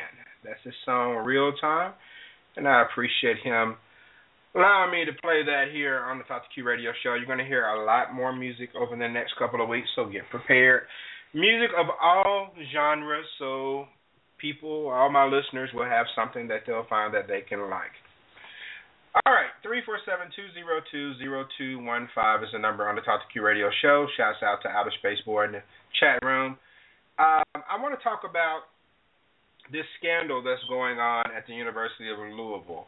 For those of you who are unaware, there's a young lady who's come forward by the name of Katrina Powell, I believe. And she discussed how from 2010 to 2014, she helped essentially run a prostitution ring with high school players looking to be recruited by the University of Louisville. Now, the guy who kind of set this up from Louisville's side, allegedly, his name is Andre McGee. He used to be a player, and now he's like a coach, assistant coach or something with the team. And so what she claims to have happened is that Andre would reach out to her. She would show up with 7 or 8 girls, and they would have high school age kids there, like recruits from high schools or junior colleges coming in to take a tour of the campus. And he would essentially, they'll party together, there'll be booze, there would be strippers and lap dances. And if they wanted to make some extra money, then the women would sleep with the students. And 2 of the women were daughters of Katrina Powell, the lady who was kind of putting all this together. So she had her daughters in the mix. One, I think, was 18 at the time. The other might have been 20. The head coach of Louisville, Rick Pitino, says he was unaware of any of this, if it is true. But he says if it is true, then heads will roll. So, Crystal, I want to start with you because, this type of thing may have shocked a lot of people, but it goes on across the country. All right. You have high school recruits who show up for these tours, and they always fix you up with a good-looking woman to be your hostess. And sometimes it doesn't lead to anything. Sometimes these women just flirt with the guys to try to get them to sign with their school. And other times it can go as far as sex, even sex with some of the parents who come along on these trips. There have been some dads who have come along and gotten their groove on, too, to try to influence them to get their son to go to these schools. So, Crystal, how do you feel about this? Is this just par for the course in the society that we live in, that everyone wants to win? Is there something that can be done to stop this type of culture? What's your overall opinion of the story? Well, for one, I'm not surprised. I figured that was just what they did. I never knew of the specifics of it. I was very sure that a lot of the girls they were trying to pawn off as being students themselves, just the kind of girls you'd meet if you come here, or the kind of fans or whatever. They're just prostitutes. Okay, you're not going to get a respectable or just a regular college student who is going to be happen to be all partying with their girlfriends and sleep with you, and all that. So yeah, they're being paid to do it. So, do I think it should be stopped? I don't think it's going to be stopped. I don't think it's going to end. And as far as his coach saying that he doesn't know anything about it, I think that's total bullshit. I think he's saying that because, of course, he doesn't want to lose his job because, it's illegal. So, but I think they do, whether it's with women or whether it's, with whatever else. You're paying them to, get an incentive, or paying the fathers or whoever, parent or whoever, helping them out, a little bit with their bills or whatever. It's all about, how are we going to get these guys to pick us? Because the coaches, that's their job. That's their lifeline, is getting these kids, getting the winning team. And they'll do whatever the hell it takes in order to make it happen, to get the right high school students, college students, or whatever they're, to get them there. So whatever it takes for a guy, the best way to do it is sex. I mean, especially a young kid, So, yeah, no, I think that's pretty par for the course, and it's just the way it is. And, there it is. Okay. And, Buck, what do you think about it, man? I mean, do you think this is worse than buying a kid a brand new car to get him to go to your school when you talk about involving underage drinking, sex, and, in probably some cases, maybe drugs? I would like to think that a lot of coaches and athletes would stay away from drugs, but you never know. Well, I think it's something that, you really have to pay attention to as a whole because, we're seeing a whole lot of this. We're looking, I don't know if any of y'all are familiar with it, but we're looking at the Louisville scandal now. There's a lady that's coming out right now. It was on the news today that, she was hired, so to speak, for the new recruits coming in to, kind of show them the ropes, so to speak, soil the royal oats or whatever. And she wrote a book about it. And, now, one of the all-time, college coaches is now under fire. Again. So not his first again. So, with all this being said, this is something that you really need to pay attention to because we know it goes on. And it's just something that we got to look at and make sure that, our kids are protected when it comes to these kind of things because it's going on a daily basis. It's not like this stuff is all new. That's true. And Outer Space Boy in the chat room said people will sell their souls to win. And that's very true. And DR, that's what it's all about. They just want the kids to come to the school. They don't care about any type of morality. A lot of these schools, I can't say everybody, but a lot of these schools don't. They just want to get the best kids there because winning in college sports can be a, multi-million-dollar industry. Right. It's all about the money. And, somebody must have promised her something and then reneged on it for her to do what she's done. I agree. And I think that it's Pitino. I think the same thing happened with the lady that he pulled the first scandal with. I think he was supposed to pay her some money or something and just reneged on it. I think he's done the same thing. He's got a track record, a trail. It's not like, I didn't have nothing to do with it. Okay, first thing he does, blame it on this guy. Right. Well, he's got to answer for it. Well, wait a minute now. Just like they always say, now who's running this thing? So he's not the one that has the answer. Number one, this is what clues me in on that he was all involved. Probably was there when a lot of this went down sometime. It's because the place where it happened, his brother-in-law, it's named after his brother-in-law. There is no way, if it was me, that there's going to be heathenish stuff going on in my dead brother-in-law's dormitories. I'm going to regulate that. I'm going to have the best people possible there to make sure that these kids are doing the right thing, period. It's not going to be no heathens. It may be somewhere else, but not there. And so for me to see that means he's talking about, I didn't know what was going on. That's a lie because that's your brother-in-law's dormitory. It's named after, the athletes over there, so I know you know what's going down, man. Come on.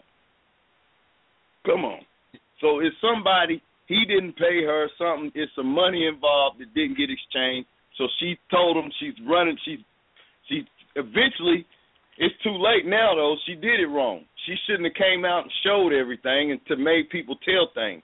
She knew these was kids, she should have played her cards and just and kept taunting them, but maybe they'd have killed her. You never know. Who knows? This is big business. We're talking millions. It's a bad situation, and it looks like he's going to end up getting fired, man, and that's sad. It's going to end up like Paterno. It's going to end up the same way. His legacy's going to be messed up over some some bull crap that he could have stopped, and then just and actually in actuality, if he would have just admitted, okay, well, yeah, I knew and I tried to stop it, but they kept doing it anyway. Something, even lie about that, but just say he knew. Be a man. He did it the first time. Well, yeah, I did. I cheated. Whatever. Yeah. It is what it is. What are you gonna do about it? Right. So, that's what's making it worse is that he's trying to play the dummy, and everybody knows that all signs point to one man, period. Okay.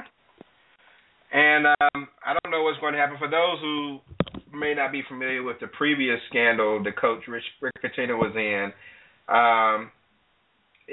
didn't he, they say he forced some woman to get an abortion or paid her to get an abortion? Isn't that how it went down? Some woman he did in the back of a restaurant or something, like over a kitchen counter, and she got pregnant, and I think it was abortion in there. It was ugly. This is a married man, it was very bad decision made there. And I guess either he told her he was going to pay her off and didn't, and then later claimed she tried to extort him when she wanted money, and it was just a big deal. So now this could be another, like DR said, another extortion situation where he didn't pay up, and now this woman has written a book, and she says that she can't make this stuff up. She has all kinds of records. She has pictures of her daughters with some of the players. And I think, and Crystal, let me go to you. I mean, the fact that she had her daughters, now this lady is kind of young herself. I think she was 38 and one of her daughters was 24, if I heard it correctly. I don't know if they said 48. I thought they said 38. But she had two of her daughters out there essentially turning tricks for these players and everything. I mean, so what's your impression of her? Now, she wants to avoid prosecution by cutting an immunity deal that says she'll give all the information if she doesn't go do any jail time or whatever. But how do you feel about her in this whole thing? Let's get away from the school for a second. Well, as a mother, I mean, I would definitely not want my child to be a prostitute, and I definitely wouldn't want them to. I wouldn't be the main part of bringing them into that kind of a life. There's just no way. I mean, I guess with any parent, you don't want your child to do what you did or do worse than you have, so you will want to protect them from that. I can see her trying to make a buck and then, passing on, her profits to her daughter so they can live a better life or something. But for her to do that and bring them into it is just to me, it's horrible. I mean, I don't know many women, criminal or not, who would do that, because that's the whole purpose of you, putting your life on the line or your freedom on the line or whatever in order to, make their life better. So that's totally despicable. And I've done some despicable shit, but I'll never do it where my kids are involved. And, on SportsCenter on ESPN, the daughters were interviewed as well, and they never really even mentioned the fact that they were, felt funny or any type of way. It was just something they did. They looked at it as, it's almost like it came off, and I'm just speculating, it almost like it came off as if, well, we probably would have screwed the guys for free anyway, so I got $100 or $150 for it. They did. That's kind of how it came off to me. Yeah, they did probably do it for free. They didn't get no damn money. And their mama to sit them up in there to do something like that. If I was the judge or whatever when this stuff goes to court, I would say matter of fact, if I was the DA, I would say, look here, man, I have no immunity for your scandalous self. You are you're dirt.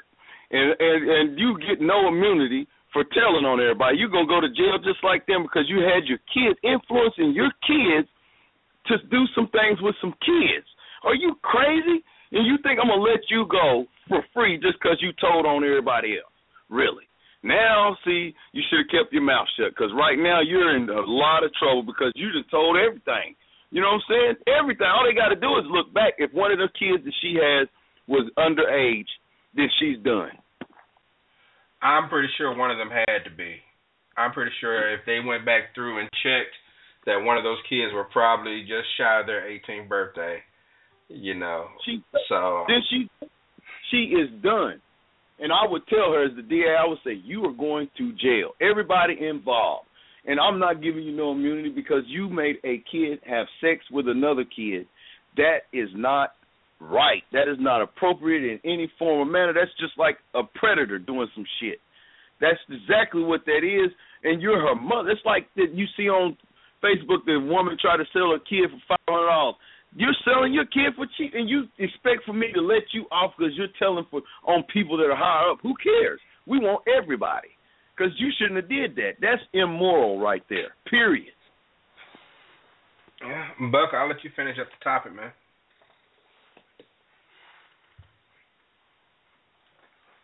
Buck? Yeah, Buck. Okay.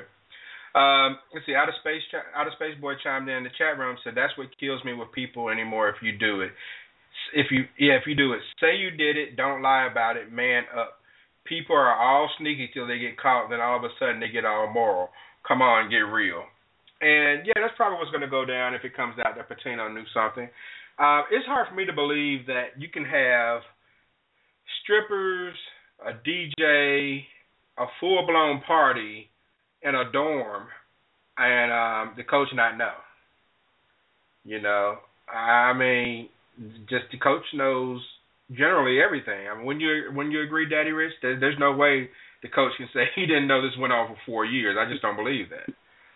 Man, he knew somebody somewhere has some pictures of him knowing what happened, and I'm gonna tell you, they're deep. They're gonna have to dig deep, and he's probably going to end up resigning because that person is going to come out. Something's going to come out on him because this is for him to have this much going on after he already had that other thing. That tells you that he's not. First of all, you're right because he should have been over cautious looking at things like that after what he had just went through. So there's no way. There's no way. He knows he's out. His whole track record that he's done and built all these years, his whole life of coaching is gone down into the toilet, just like Joe Paterno's. Right now, it's gone. It is gone. Okay. All right, well, we'll see how it all plays out. Outer Space Boy says he knew. I agree. I think he knew as well. But we're going to see how it all plays out and what's going to happen. All right. And, thank you for staying on for that. You can stay on for the next topic if you want, because it's not just your everyday sports topic. But, something I forgot to do. When I was down in New Orleans, I met some women I want to give a shout-out to Ashley, Angie, Shantika, and Mallory. All of them are from Memphis, except Shantika's from Athens, Georgia, I believe. So I'll give shouts out to them. I'm pretty sure they're listening. And, Buck, are you back with me, man?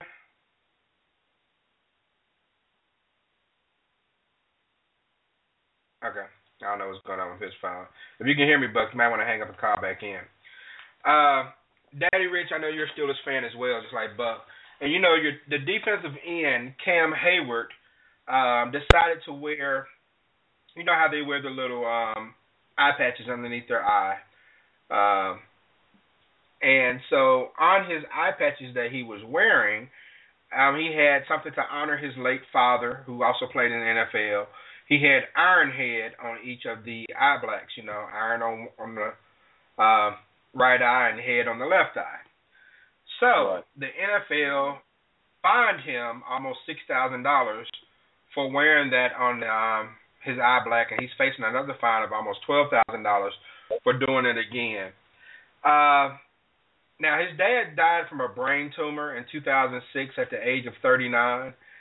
And so his thing is, why is it that we can honor breast cancer awareness and all this other stuff, but when I try to pay homage to my father who died from a brain tumor, all of a sudden I'm getting hit in the wallet Do you think that is fair to fine these players for wanting to do things like this, or do you think that that is out of control and the NFL is trying to regulate too much?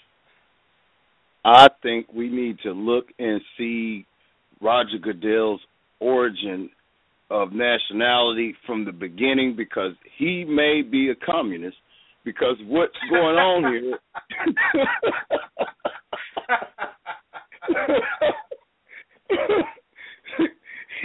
he is running this thing like a man. They got to look into him, man, because they got to look into this, and I think maybe he's over stressed over the situation that he already had with what's his name, Brady, and everybody looking into him on that. But I don't know, man. I just think that I've always thought Goodell's he's jumping at things that it's just not fair, man, how he's doing some of these players, and they're getting fined for every little thing. And I think it's all in coordinates for the NFL to collect some money for the pension plans that they've got for all of these guys that they just started not long ago. I think that there's a real plan behind what Goodell's doing with all these fines and charges, and they're being stiff about things. But then also, I know that they need it, but then I look at it, I mean, look at how many people watch the NFL and buy the gear. And I mean, it's crazy. So then you look at Goodell and you're like, man, maybe they need to have Goodell on Come On Man with Keyshawn and them. They need to have a discussion about him and his existence in the NFL, period. Let's just put it that way, because he's not doing right, man. And that, that's just it's about time. It's time. They need to go ahead and form a coup and do whatever they got to do to get him on gone. Something needs to happen, because this dude is just, he's doing the most. Now, I do think that you have to have some limits, because you just don't want people just coming out there doing everything. But by the same token, I just don't see the big deal with this. Not $6,000. I mean, really?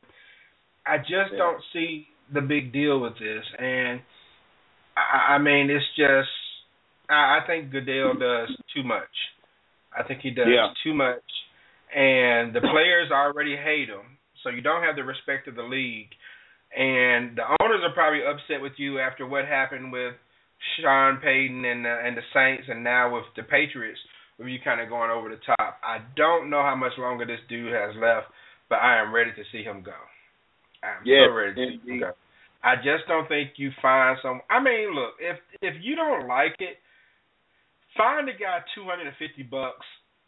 Something very small to show. All right, look, well, by rule, I gotta fine you, but I'm not gonna make a big deal out of it because I know what you're trying to do. And like I said, you want to have limits. You don't want to have every player out there, you see someone and he got Nook on his eye black because his partner Nook got killed in the drive-by. You don't want to get to that point. Paying homage to little Nook, old pistol starter or somebody, you don't quite want to take it there. No. But, this is this man's dad, and he played in the NFL. Right, right. So it's like you got to have some type of understanding there. And if the guy wants to do that to show honor to his father, we don't know the motivation behind all of it. Some guys do stuff just for publicity. I get that, but it's not up to us to question that. We take them at face value for what it's worth, and just go from there. So I think Goodell needs to back off. Maybe Hayward should have gone to them beforehand and put in some kind of a motion for him to ask to do this. And then if they said no, just when they did it anyway, you know what I'm saying? But maybe he should have done something of the sort, man, just to maybe get it cleared to where he didn't put himself in liability for a fine. Because you got to look. That's how they look at things. It's a business. And, they look, well, you went outside of the rules and blah, blah, blah. Well, technically, man, come on, dude. Really? Are you going to do that? Because that's not right. You're telling them to do something, and that's what Goodell's problem is he's telling them not to do something, but he's doing things that he's not supposed to do, and that's not fair. Right. if you're going to dip in the cookie jar, then let them dip, man. You know, hell, they want to eat. Lead by example. Right, lead by example. So that's why his time should be shortened, and he should be cleared to go free and do what he wants. He's been around too long as it is. So, all right, we'll get into a few of these games. We'll just hit some of them. The Saints ended Atlanta's unbeaten title, and they beat them 31-21 in New Orleans. Seemed like they kind of handled them pretty easily. The Falcons dropped to 5-1, and now they're a half game behind Carolina, who's 5-0. Houston beat Jacksonville 31-20. Houston's only a game out of first place with a 2-4 record because the AFC South is not really that good right now. Cleveland blew their opportunity with the Broncos losing 26-23 in overtime. Peyton again was not good, but the defense once again bailed him out for the sixth time, and they were able to escape Cleveland with a win. And Daddy Rich, Johnny Manziel, is under scrutiny right now. They're saying that he hit his woman. This is a guy that's been in trouble throughout the league, and as soon as he's been here, I mean, he's had alcohol issues. He's been to rehab and things of that nature. I don't know what the rehab was for, if it was for alcohol or drugs or whatever. But now he's been accused of hitting his woman, man.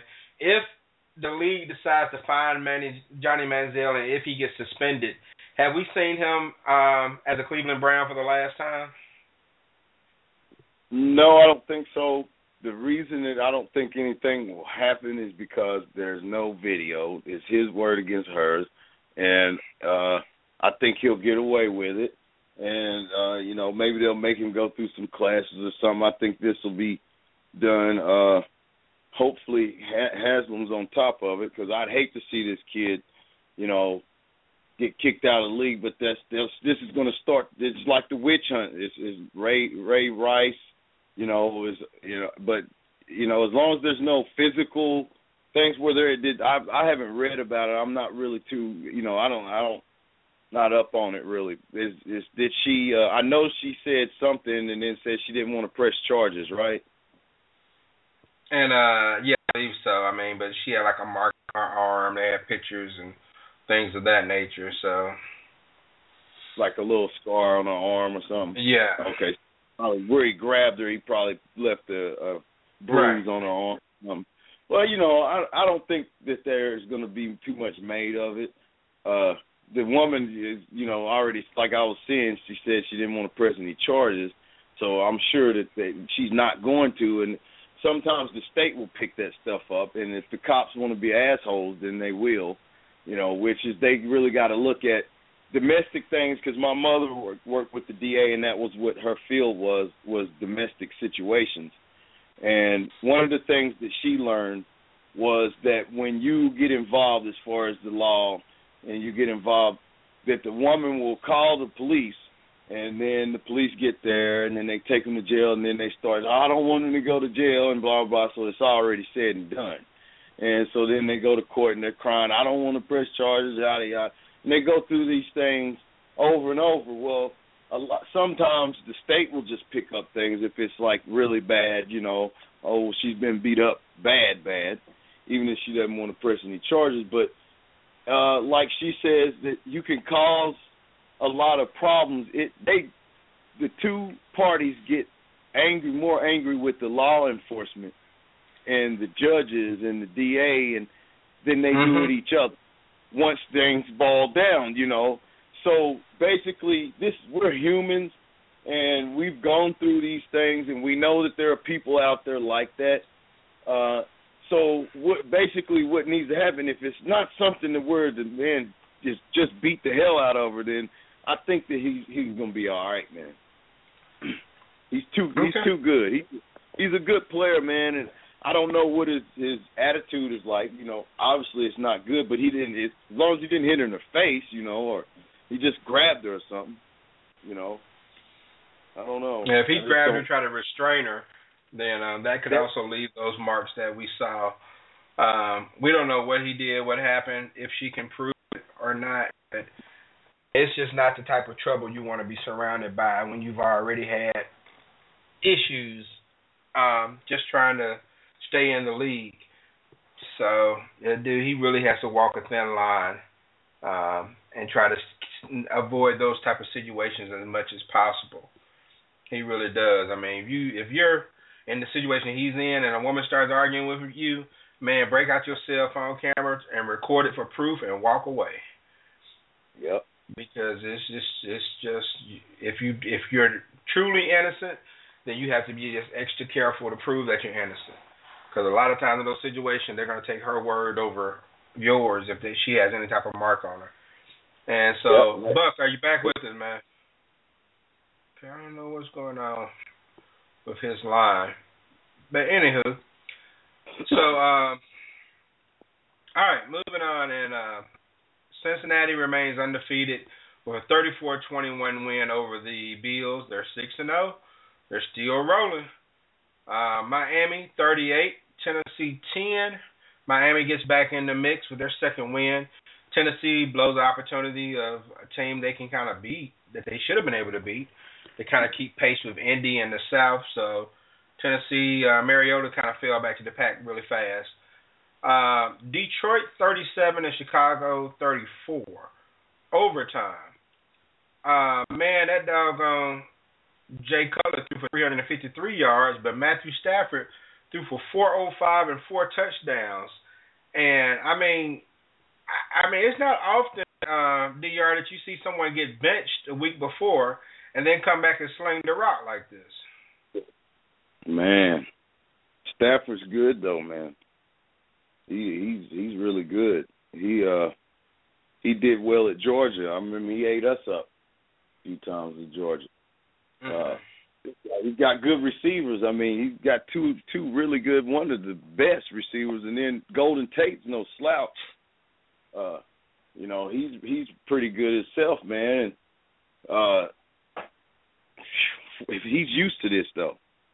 We're used to seeing him. I don't know what's happened to Detroit in that. The Dominican Suit probably really hurt them, man. I don't know, man. They can score and they have the talent on offense, but I think their defense is killing them because it's making their offense have to work. Mm-hmm. And, Stafford, man, I can't believe Cutler. I'm more amazed at Cutler than Cutler has really kind of bounced back and has played well the last few weeks. And he's minimized his mistakes a little bit. And, I really think that he's done some pretty good things, And, the thing is, can he keep it up? That's the deal. Can Jay Cutler keep it up and be successful more times than not? I think that's the problem that he has. He seems to just go into this mode, just like, Eli did last night, where it makes you shake your head like, what in the world are you doing? So, all right, so let's see. Moving on. The Jets 34, Redskins 20. The Jets are 4-1, looking pretty good. I'm pretty sure your boy Mike Caldwell is happy about how things are going up there. No doubt. Now, the Jets, at this point, they're in really good shape. They have to play New England at New England next week, and I so look forward to that game to see what happens. Man, the Steelers 25, the Cardinals 13. I would have had a hard time getting someone to – well, you would have had a hard time getting me to think that not only would the Steelers win, but that they would win by more than double digits. And 22 second-half points, man. I'm pretty surprised and kind of impressed about how the defense is as of late. Man, this Steelers defense, I've got a friend here. He's from Boston, and we chop it up a lot. He's a Patriots fan, and I told him when the season started, when we first started watching, I said, man, it's going to be the Steelers and the Patriots, man, in this championship, in the AFC championship. I said, I can see it because Brady's throwing like he's mad as hell, and Roethlisberger is trying to tell everybody, look, man, don't forget about me now. And he's doing his thing, and when he gets back, I think we'll be in full swing thanks to Michael Vick and this little young Landry guy who came in and got it, it just clicked for him. I think it just opened up, you know, and the defense has started playing like the old defense. They're nasty. They want to get in there and get grimy. They're not missing tackles. That's key. Is the arm tackling and the missing the tackles. It seems like the old Steelers are back. They want to hit. They want to inflict punishment and pain, and that's what I like to see. That old school. That's what they did. 421 yards. None of those 21 yards came in the end zone. 421 yards were in the end zone. Now let me. Well, he did get one touchdown pass. Let me also point this out. We've always heard people talk about, for those who play Madden or whatever, and look at the ranks on Madden, that Patrick Peterson was one of the fastest guys on the planet. Martavius Bryant walked off and left that dude, man. On that second touchdown catch he had, you saw Patrick Peterson enter the picture, and then he was gone. He did not have anything from Martavius Bryant. No, sir. Yeah, so I was, I'm like, that dude got some quicks. But Martavius Bryant came back in a big way, 6 catches, 137 yards, and 2 touchdowns, including one for 88 yards. Antonio Brown is still suffering. Now, he did get targeted 8 times, but Landry Jones threw some horrible passes to him when Antonio Brown looked like he was open. He threw behind him a couple of times, but this is the guy that had 24 yards receiving and 23 came in one pass. So he has to be frustrated, but by the same token, he can't be too upset because, you all are winning. And Landry Jones did some good things. And who would have thought that Michael Vick getting hurt could be a blessing in disguise? Because Vick wasn't getting it done. 3 passes, 3 for 8 for 6 yards. Anytime you have 6 yards passing and your longest pass was 7 yards, you know you had a bad day. So we'll see what happens going forward. But right now your Steelers are 4-2, and they're looking pretty good. Oh, yeah, man. Looking good. All right, the Vikings 16 and the Chiefs 10. Big win for the Vikings, who are 3-2. I wasn't very happy with Adrian Peterson only getting 60 yards, being that he's on my fantasy team. 26 carries and 60 yards, so they really locked him down. It's kind of an ugly game, a defensive game, but the Vikings were able to do the thing, and the Chiefs are now 1-5, and they're done.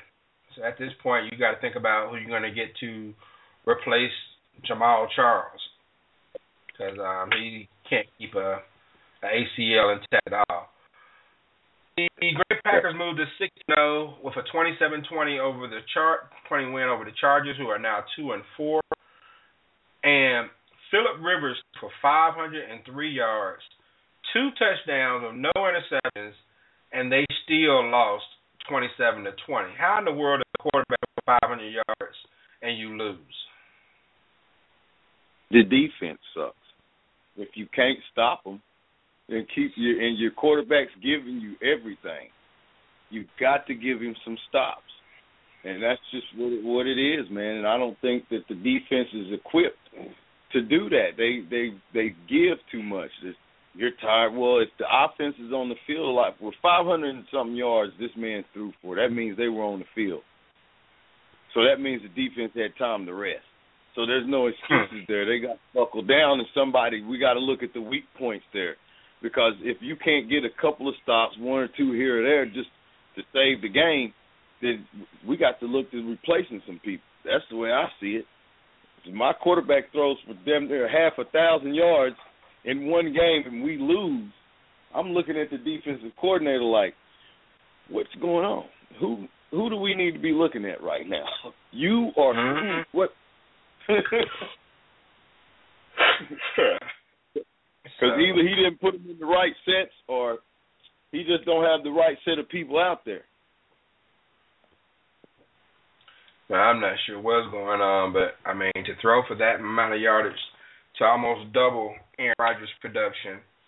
And then Keenan Allen was on his way to breaking probably the receiving record for most receptions in a game. I think he had 11 receptions in the first half, and then he ended up getting hurt. He still finished with 14 catches for 157 yards, and I think he left early in the third quarter. So this is a guy that probably would have gone for like 20, on his way to about 23, 24 catches and close to 300 yards at the rate they were going. But, yeah, nothing to show for it. Great stats, nothing to show for it. The Chargers are 2-4. The Packers are 6-0. The Chargers have got to find a way to get their running game going. They've got to find a way. Melvin Gordon is not getting it done, but I think they got to stick with him a little more. I don't like how they involve Woodhead so much. I think they're taking away from Melvin Gordon. And this multi-back system, to me, is destroying more teams than it is hurting. And all right. Say what now? Yeah, in their case it is because they're still trying to replace Sproles. Yeah, it seems that way. So, the game that probably surprised me the most was Carolina coming back on the road, 13 points in the fourth to beat Seattle 20-23, and it dropped Seattle to 2-4. Carolina's now 5-0. Cam Newton didn't have a great first half, but he came back in the second half and did his thing with Greg Olsen, the tight end, who had 7 catches, 131 yards, and a touchdown. And he found a way to wheel the Panthers to victory over Seattle. Man, does Seattle have a Super Bowl hangover? Is it like one of those deals where you get so close and you don't make it, and it's to the point the regular season is down boring to you because you're so stuck on where you were in the postseason? Man, no, I think what Seattle's problem is their defense is not concentrating. And when I say concentrating, is that they're there and they're thinking that people are just going to not do things like you remember hearing people say they didn't throw to Deion's side because Deion was there. Well, you know, as time passed, quarterbacks just didn't care about who was there, but they were cautious, you know, if that guy was there. But I think that the Seattle defense has gotten complacent, and they're thinking that people fear them, and they never feared them for being like they feared the Ravens for big hits and, you know, things like that. They only feared them for their setup, how they set, and, you know, they had a good set with the defensive backs and the linebackers, and it was a good congruent situation. But now I think they're out of congruency, and you can see how Sherman and and Chancellor, they're arguing because, well, why didn't you do this when the touchdown that won the game, the Olsen? Sherman clearly should have phased off and seen that, and because Chancellor's the safety, he's the back man, but Chancellor should have moved over quickly. Still, I say Sherman should have picked it up because he ran right past him. He looked right at it. He did. And he started looking around. Right. For what? You're the man. You're the one. What was he guarding? Space? Right. You know? At that point, it doesn't matter whose man it is to pick him up. Exactly. Game one because of that. And that's the reason why Seattle's having problems. And as far as their offense goes, they miss Lynch, but they also miss that Turbin guy. I'm telling you, he's in Cleveland now. Yeah, he's a thumper. I'm telling you, he's a thumper, and he would go in and thump people, and that's how they would get Lynch, because Lynch is a thumper too, and you got two thumpers just banging. That's going to slow some linebackers and some defensive linemen down, let alone those defensive backs. They're not even coming for that. Come fourth quarter, you know, they're running through them tackles quick. Right. So, yeah, but Carolina's looking good right now, so we'll see if it continues. Jonathan Stewart, 78 yards and 2 touchdowns, so he did pretty well himself. All right, Baltimore, man, 1-5. They drop a 25-20 loss to the 2-4, now 2-4 49ers. Baltimore is not looking good at all. I don't know what's going on. Joey Flacco is just not getting it done. Justin Forsett is probably not 100% healthy, so I'm pretty sure that doesn't help.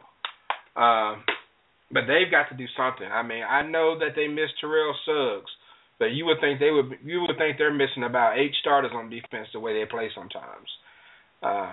So they're just not playing well at all. Anytime Colin Kaepernick goes for 340 yards, 2 touchdowns, and no interceptions, you're not playing good defense. So New England 34 and the Colts 27. Man, my thing is in this game. Did you see the game? Yeah, I watched it. What in the world happened on that fake punt? This guy, they get ready to run a fake punt, I guess, to try to get the Patriots to jump off sides. And according to what they talked about today, the center who was hiking the ball had never practiced the particular play. He was never supposed to hike the ball, but what does he do? He hikes the ball to the guy who was not ready for it, and he gets tackled on 4th down. They turn the ball over. I mean, man, Chuck Pagano's not looking good right now. It's looking mighty shaky, baby. He's getting Codwelled. He's getting Codwelled. I mean, so the Colts are in a little trouble, if you ask me. They'll probably win their division, but no one fears them right now.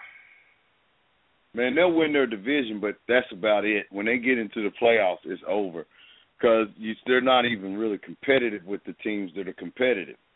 And, you know, it's like they're playing to their competition with – look at who they play against. I mean, wow. I mean, the Titans, really? I mean, the Jacksonville Jaguars, come on, man. You know what I'm saying? The Texans, right now, all they have is J.J. Watt. If they didn't have him, they would be terrible. They might just lose every game. You know, it's terrible. I don't know, man. So Indianapolis is damn sure going to win and go to the playoffs because that division's weak. But, you know, it's just like, wow, man. But when they play to competition, it's just like, I don't know, man. Their defense is terrible, and that coach is, for that situation right there, I don't care who's your defense. I mean, your special teams coach. When I seen that going on, when I first seen that, I would call timeout. Period. That is just no timeout. And I just looked at the dude. And do you remember what we did to Josh Scobie just a few weeks ago? That's exactly where I said, dude, are you crazy? I said, put you in the game. You're a professional. You probably get paid $100,000, $200,000, you know, something. He's not getting paid much, but he's getting paid better than the average man. And you're going to get out and not keep your mental well enough. You're supposed to be a professional, not to snap that damn ball right there. I don't give a damn if you did not know. You are gone. Period. That's the end of him. Damn, it's 4th down, man. Are you crazy? That's all I would say to him. I would say, I don't give a damn who told you what. Whatever. But you seen everybody over there, and they had 2 or 3 guys right there to knock the out of his ass. And you're going to snap it. For what? What the hell are you thinking? That's what I Where was that guy going to go? Right. You didn't even block after you snapped the damn ball. So you just sat there in the same pose. Essentially turned around and looked at the guy like, you better run. Man, I would have said, man, just as soon as he came to the sideline, I said, man, keep rolling, man. Right. Straight to the locker room. Man. You ain't got to go home, but you got to get up out of here. Yeah, we're at home, so you can just leave everything, all that stuff, your cards to get in, all that, just go ahead on. I don't want to see you when we get the game's over. I do not want to see you. That's period. I definitely understand that. That was horrible, dude. I laughed so hard when I saw that play. I just couldn't help but laugh, man. I'm like, this is just so freaking sad. You're a professional. So, all right. And last night the game was very painful to watch. The Eagles 27, the Giants 3. Don't think that it was some mastery, well put together game of the Eagles. Neither one of these teams wanted to win. It's just the Giants wanted to lose more than the Eagles wanted to lose. It was a sloppy game. There were 12 penalties on the Giants side, 9 on the Eagles. I think the Eagles had 4 turnovers. The Giants had 3. It was just ridiculous. Eli was just getting rid of the ball. Eli didn't care who caught the ball. He just threw it because they were getting in on him. His offensive line refuses to block. DeMarco Murray had his best game of the season, going 22 carries for 109 yards. Chip Kelly finally, and a touchdown. Chip Kelly finally stuck with him, and the dividends paid off, mainly probably because Darren Sproles did leave the game for a minute. They thought he had a concussion, but he did come back. And the Giants just look bad. And, Bucker, did I hear you back on? I guess that's my imagination. And, DR, the Giants just look bad on offense, man. And it's like you have Odell Beckham, you have Ruben Randall, Larry Donnell, Dwayne Harris, pretty good receivers. You have Shane Vereen, who's a, versatile back, and Rashad Jennings, who's a pretty good runner. But I'm guessing it has to be the offensive line that's letting them down because these guys are not getting opportunities to perform. Yeah, that's got to be what it is, man. I don't know, man. It's either that or just wow. I don't know, man. That's a sad situation to see Eli. And I heard make a statement today, man. I think it was on Pardon the Interruption. Mm-hmm. And I think it Kornheiser. He said it was sad to see how they let Eli beat himself. And he pointed out how he was just throwing the picks. The one pick was his fault. But you're kind of breaking up on me, but go ahead and try to. The one pick was his fault, but the one pick wasn't. That pick six is definitely his fault. Oh yeah. And what Kornheiser pointed out was it was his short game that was lacking, and he wasn't paying attention. He was not concentrating. I call it concentrating. When you go into that realm when you're playing sports, or when I did, it gets to a point where you start concentrating rather well so that things flow right for you. And I don't think that he was concentrating enough. He was just going through motions and sets. You know what I'm saying? I don't know what his deal is, but like I told you before, remember what I said before the season started, that he should have gone somewhere else, just got a fresh start. And I think the Giants would have been happy with that also. I think both parties would have been better off. It appears that way, but, they're stuck now, so we'll see what happens. But that's the last pro game that I had.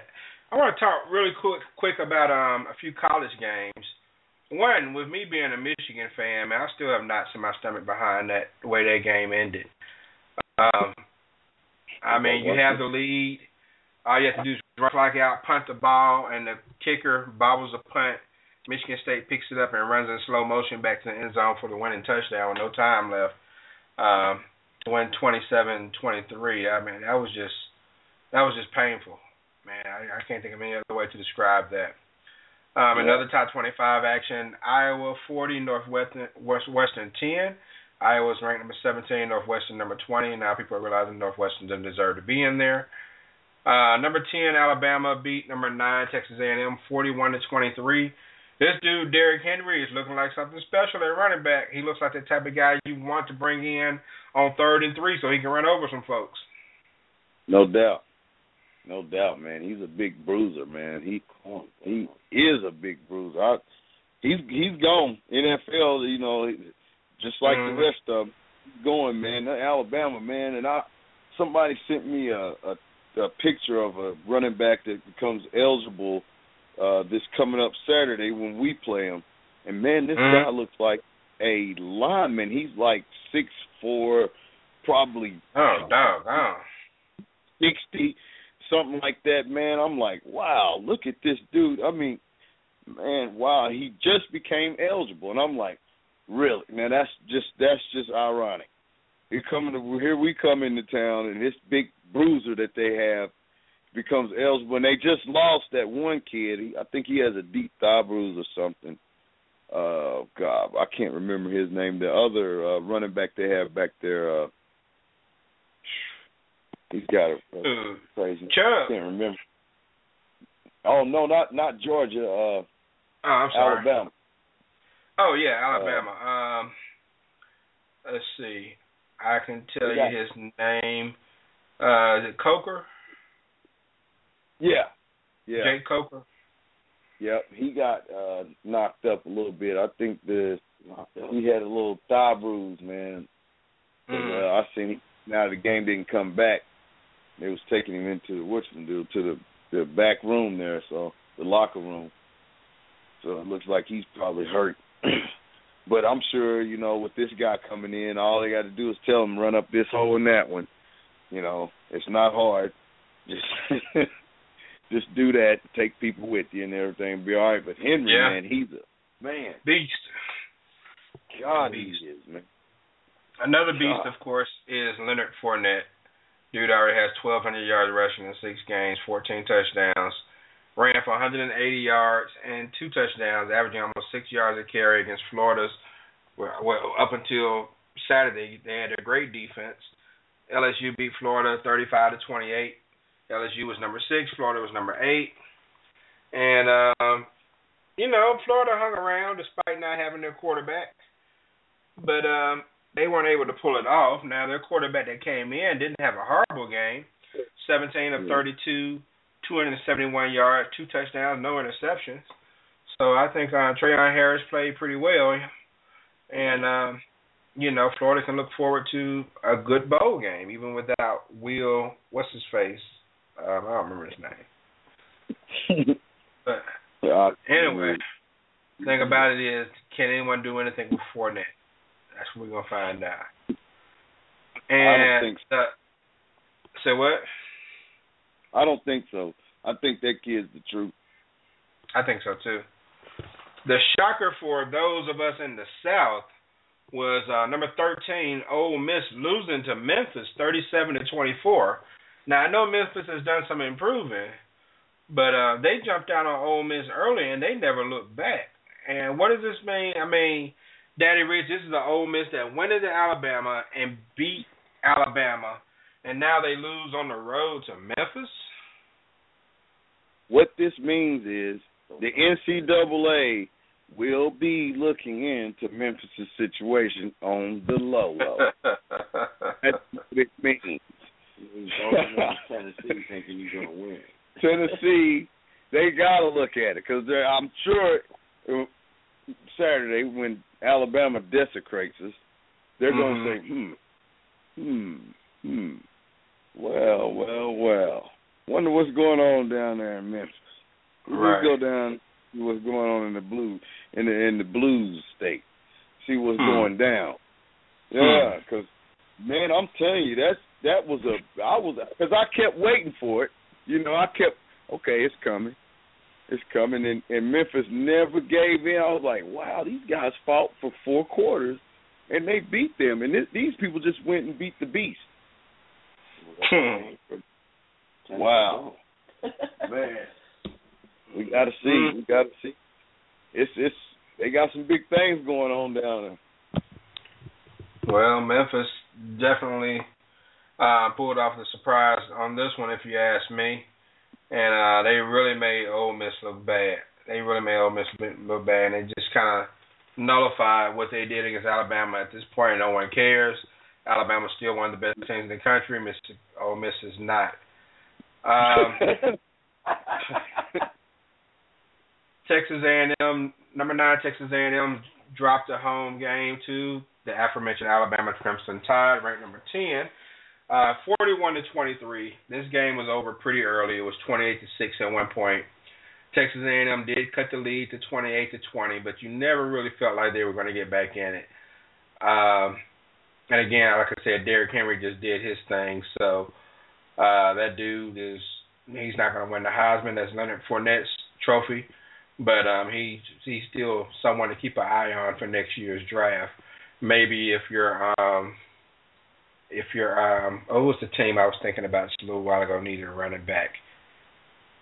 God, it slipped my mind, this NFL team. But anyway, that's just someone they can keep an eye on for the draft next year as a top 10 pick.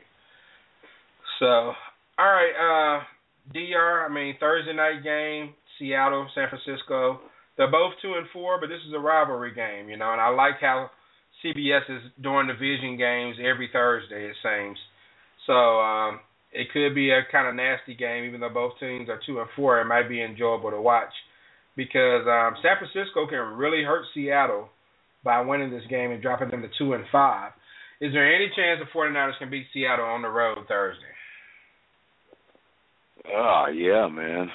They can as long as the Legion of Boom is terrible, But Colin Kaepernick can look good, but I think they're gonna shape up this game, but it can happen if they're not there, if they're not mentally concentrating.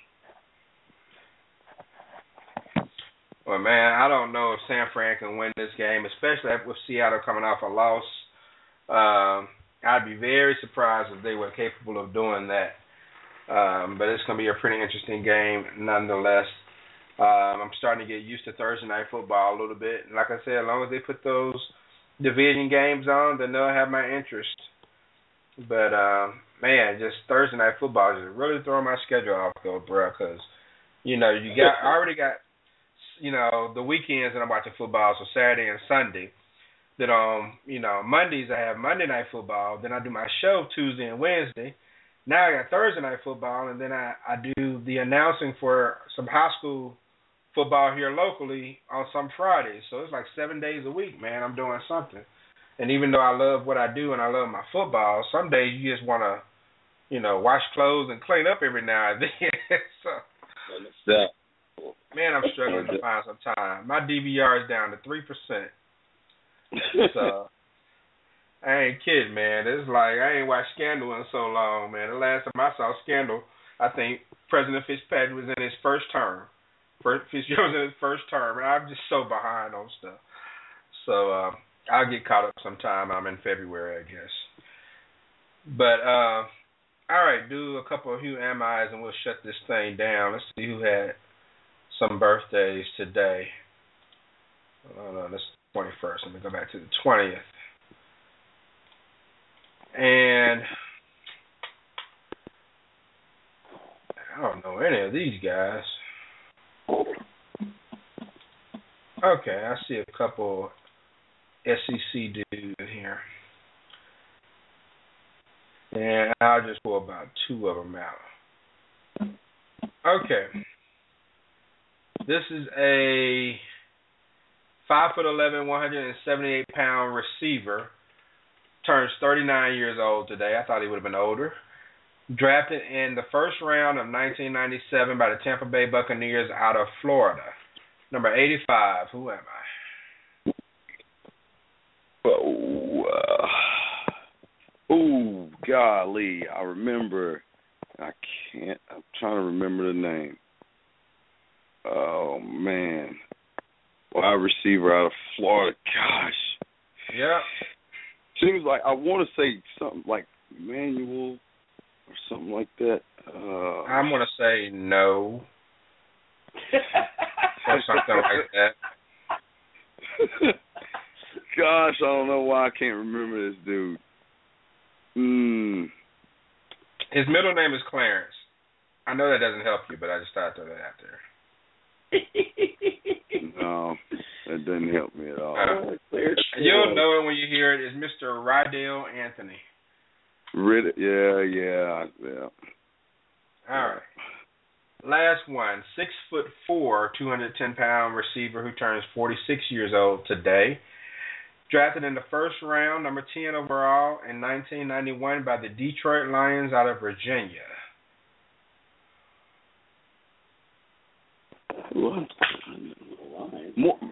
Moore? Yep, Herman Joseph Moore. And I didn't know he actually played one game as a Giant before he retired. I had no idea he played a game with a Giant. Would have been one of the greatest greatest wide receivers had he not come along at the same time as Jerry Rice and Chris Carter and Sterling Sharp. and some of those other big time receivers, Michael Irvin from the 90s. He just came along at the wrong time. Yeah. But dude was big time from 95 to 97, man. He was doing it. Going over 100 receptions, almost 1,700 yards in 1995. He was getting it done. So. Yeah. All right, DR, you got anything, man, if I shut this down? Man, just be on the look for me. I'm coming. I'm putting in the works right now. It's coming. Okay. I'll be waiting on it, man. And I'll go ahead. Yeah, do that. I want to check it out. So,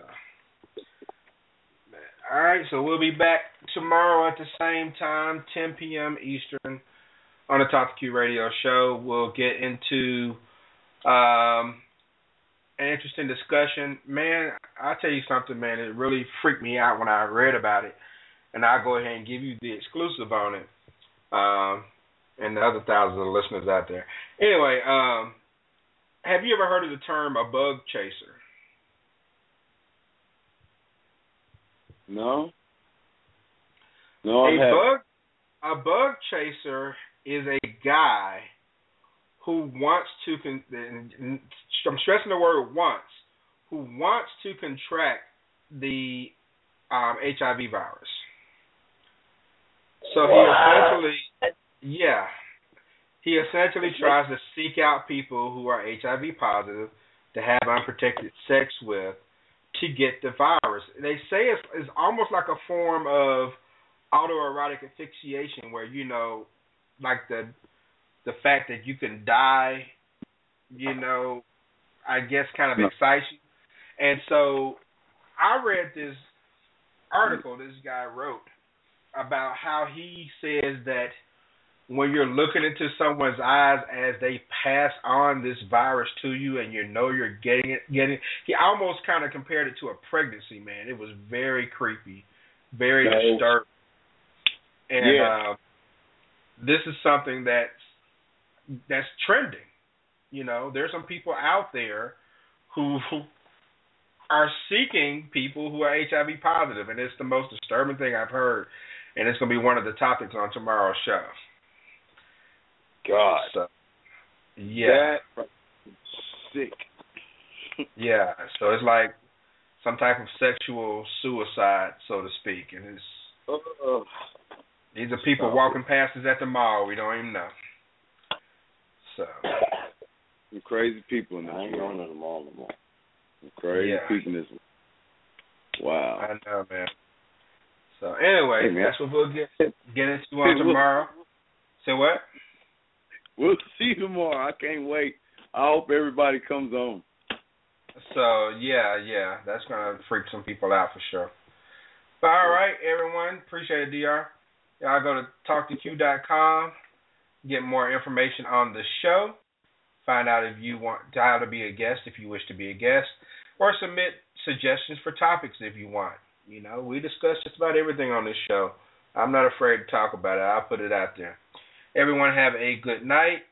Peace out. Talk to you tomorrow. Hey, what up, Q? What up, Radio World?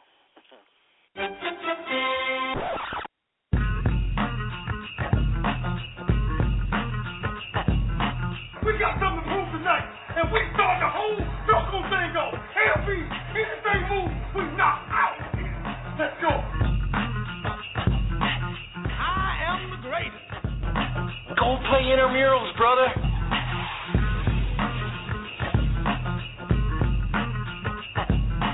But they are who we thought they were. You play to win the game. You don't play to just play it. You play to win. Do you have any questions? I got a question. You got any excuses tonight, Roy?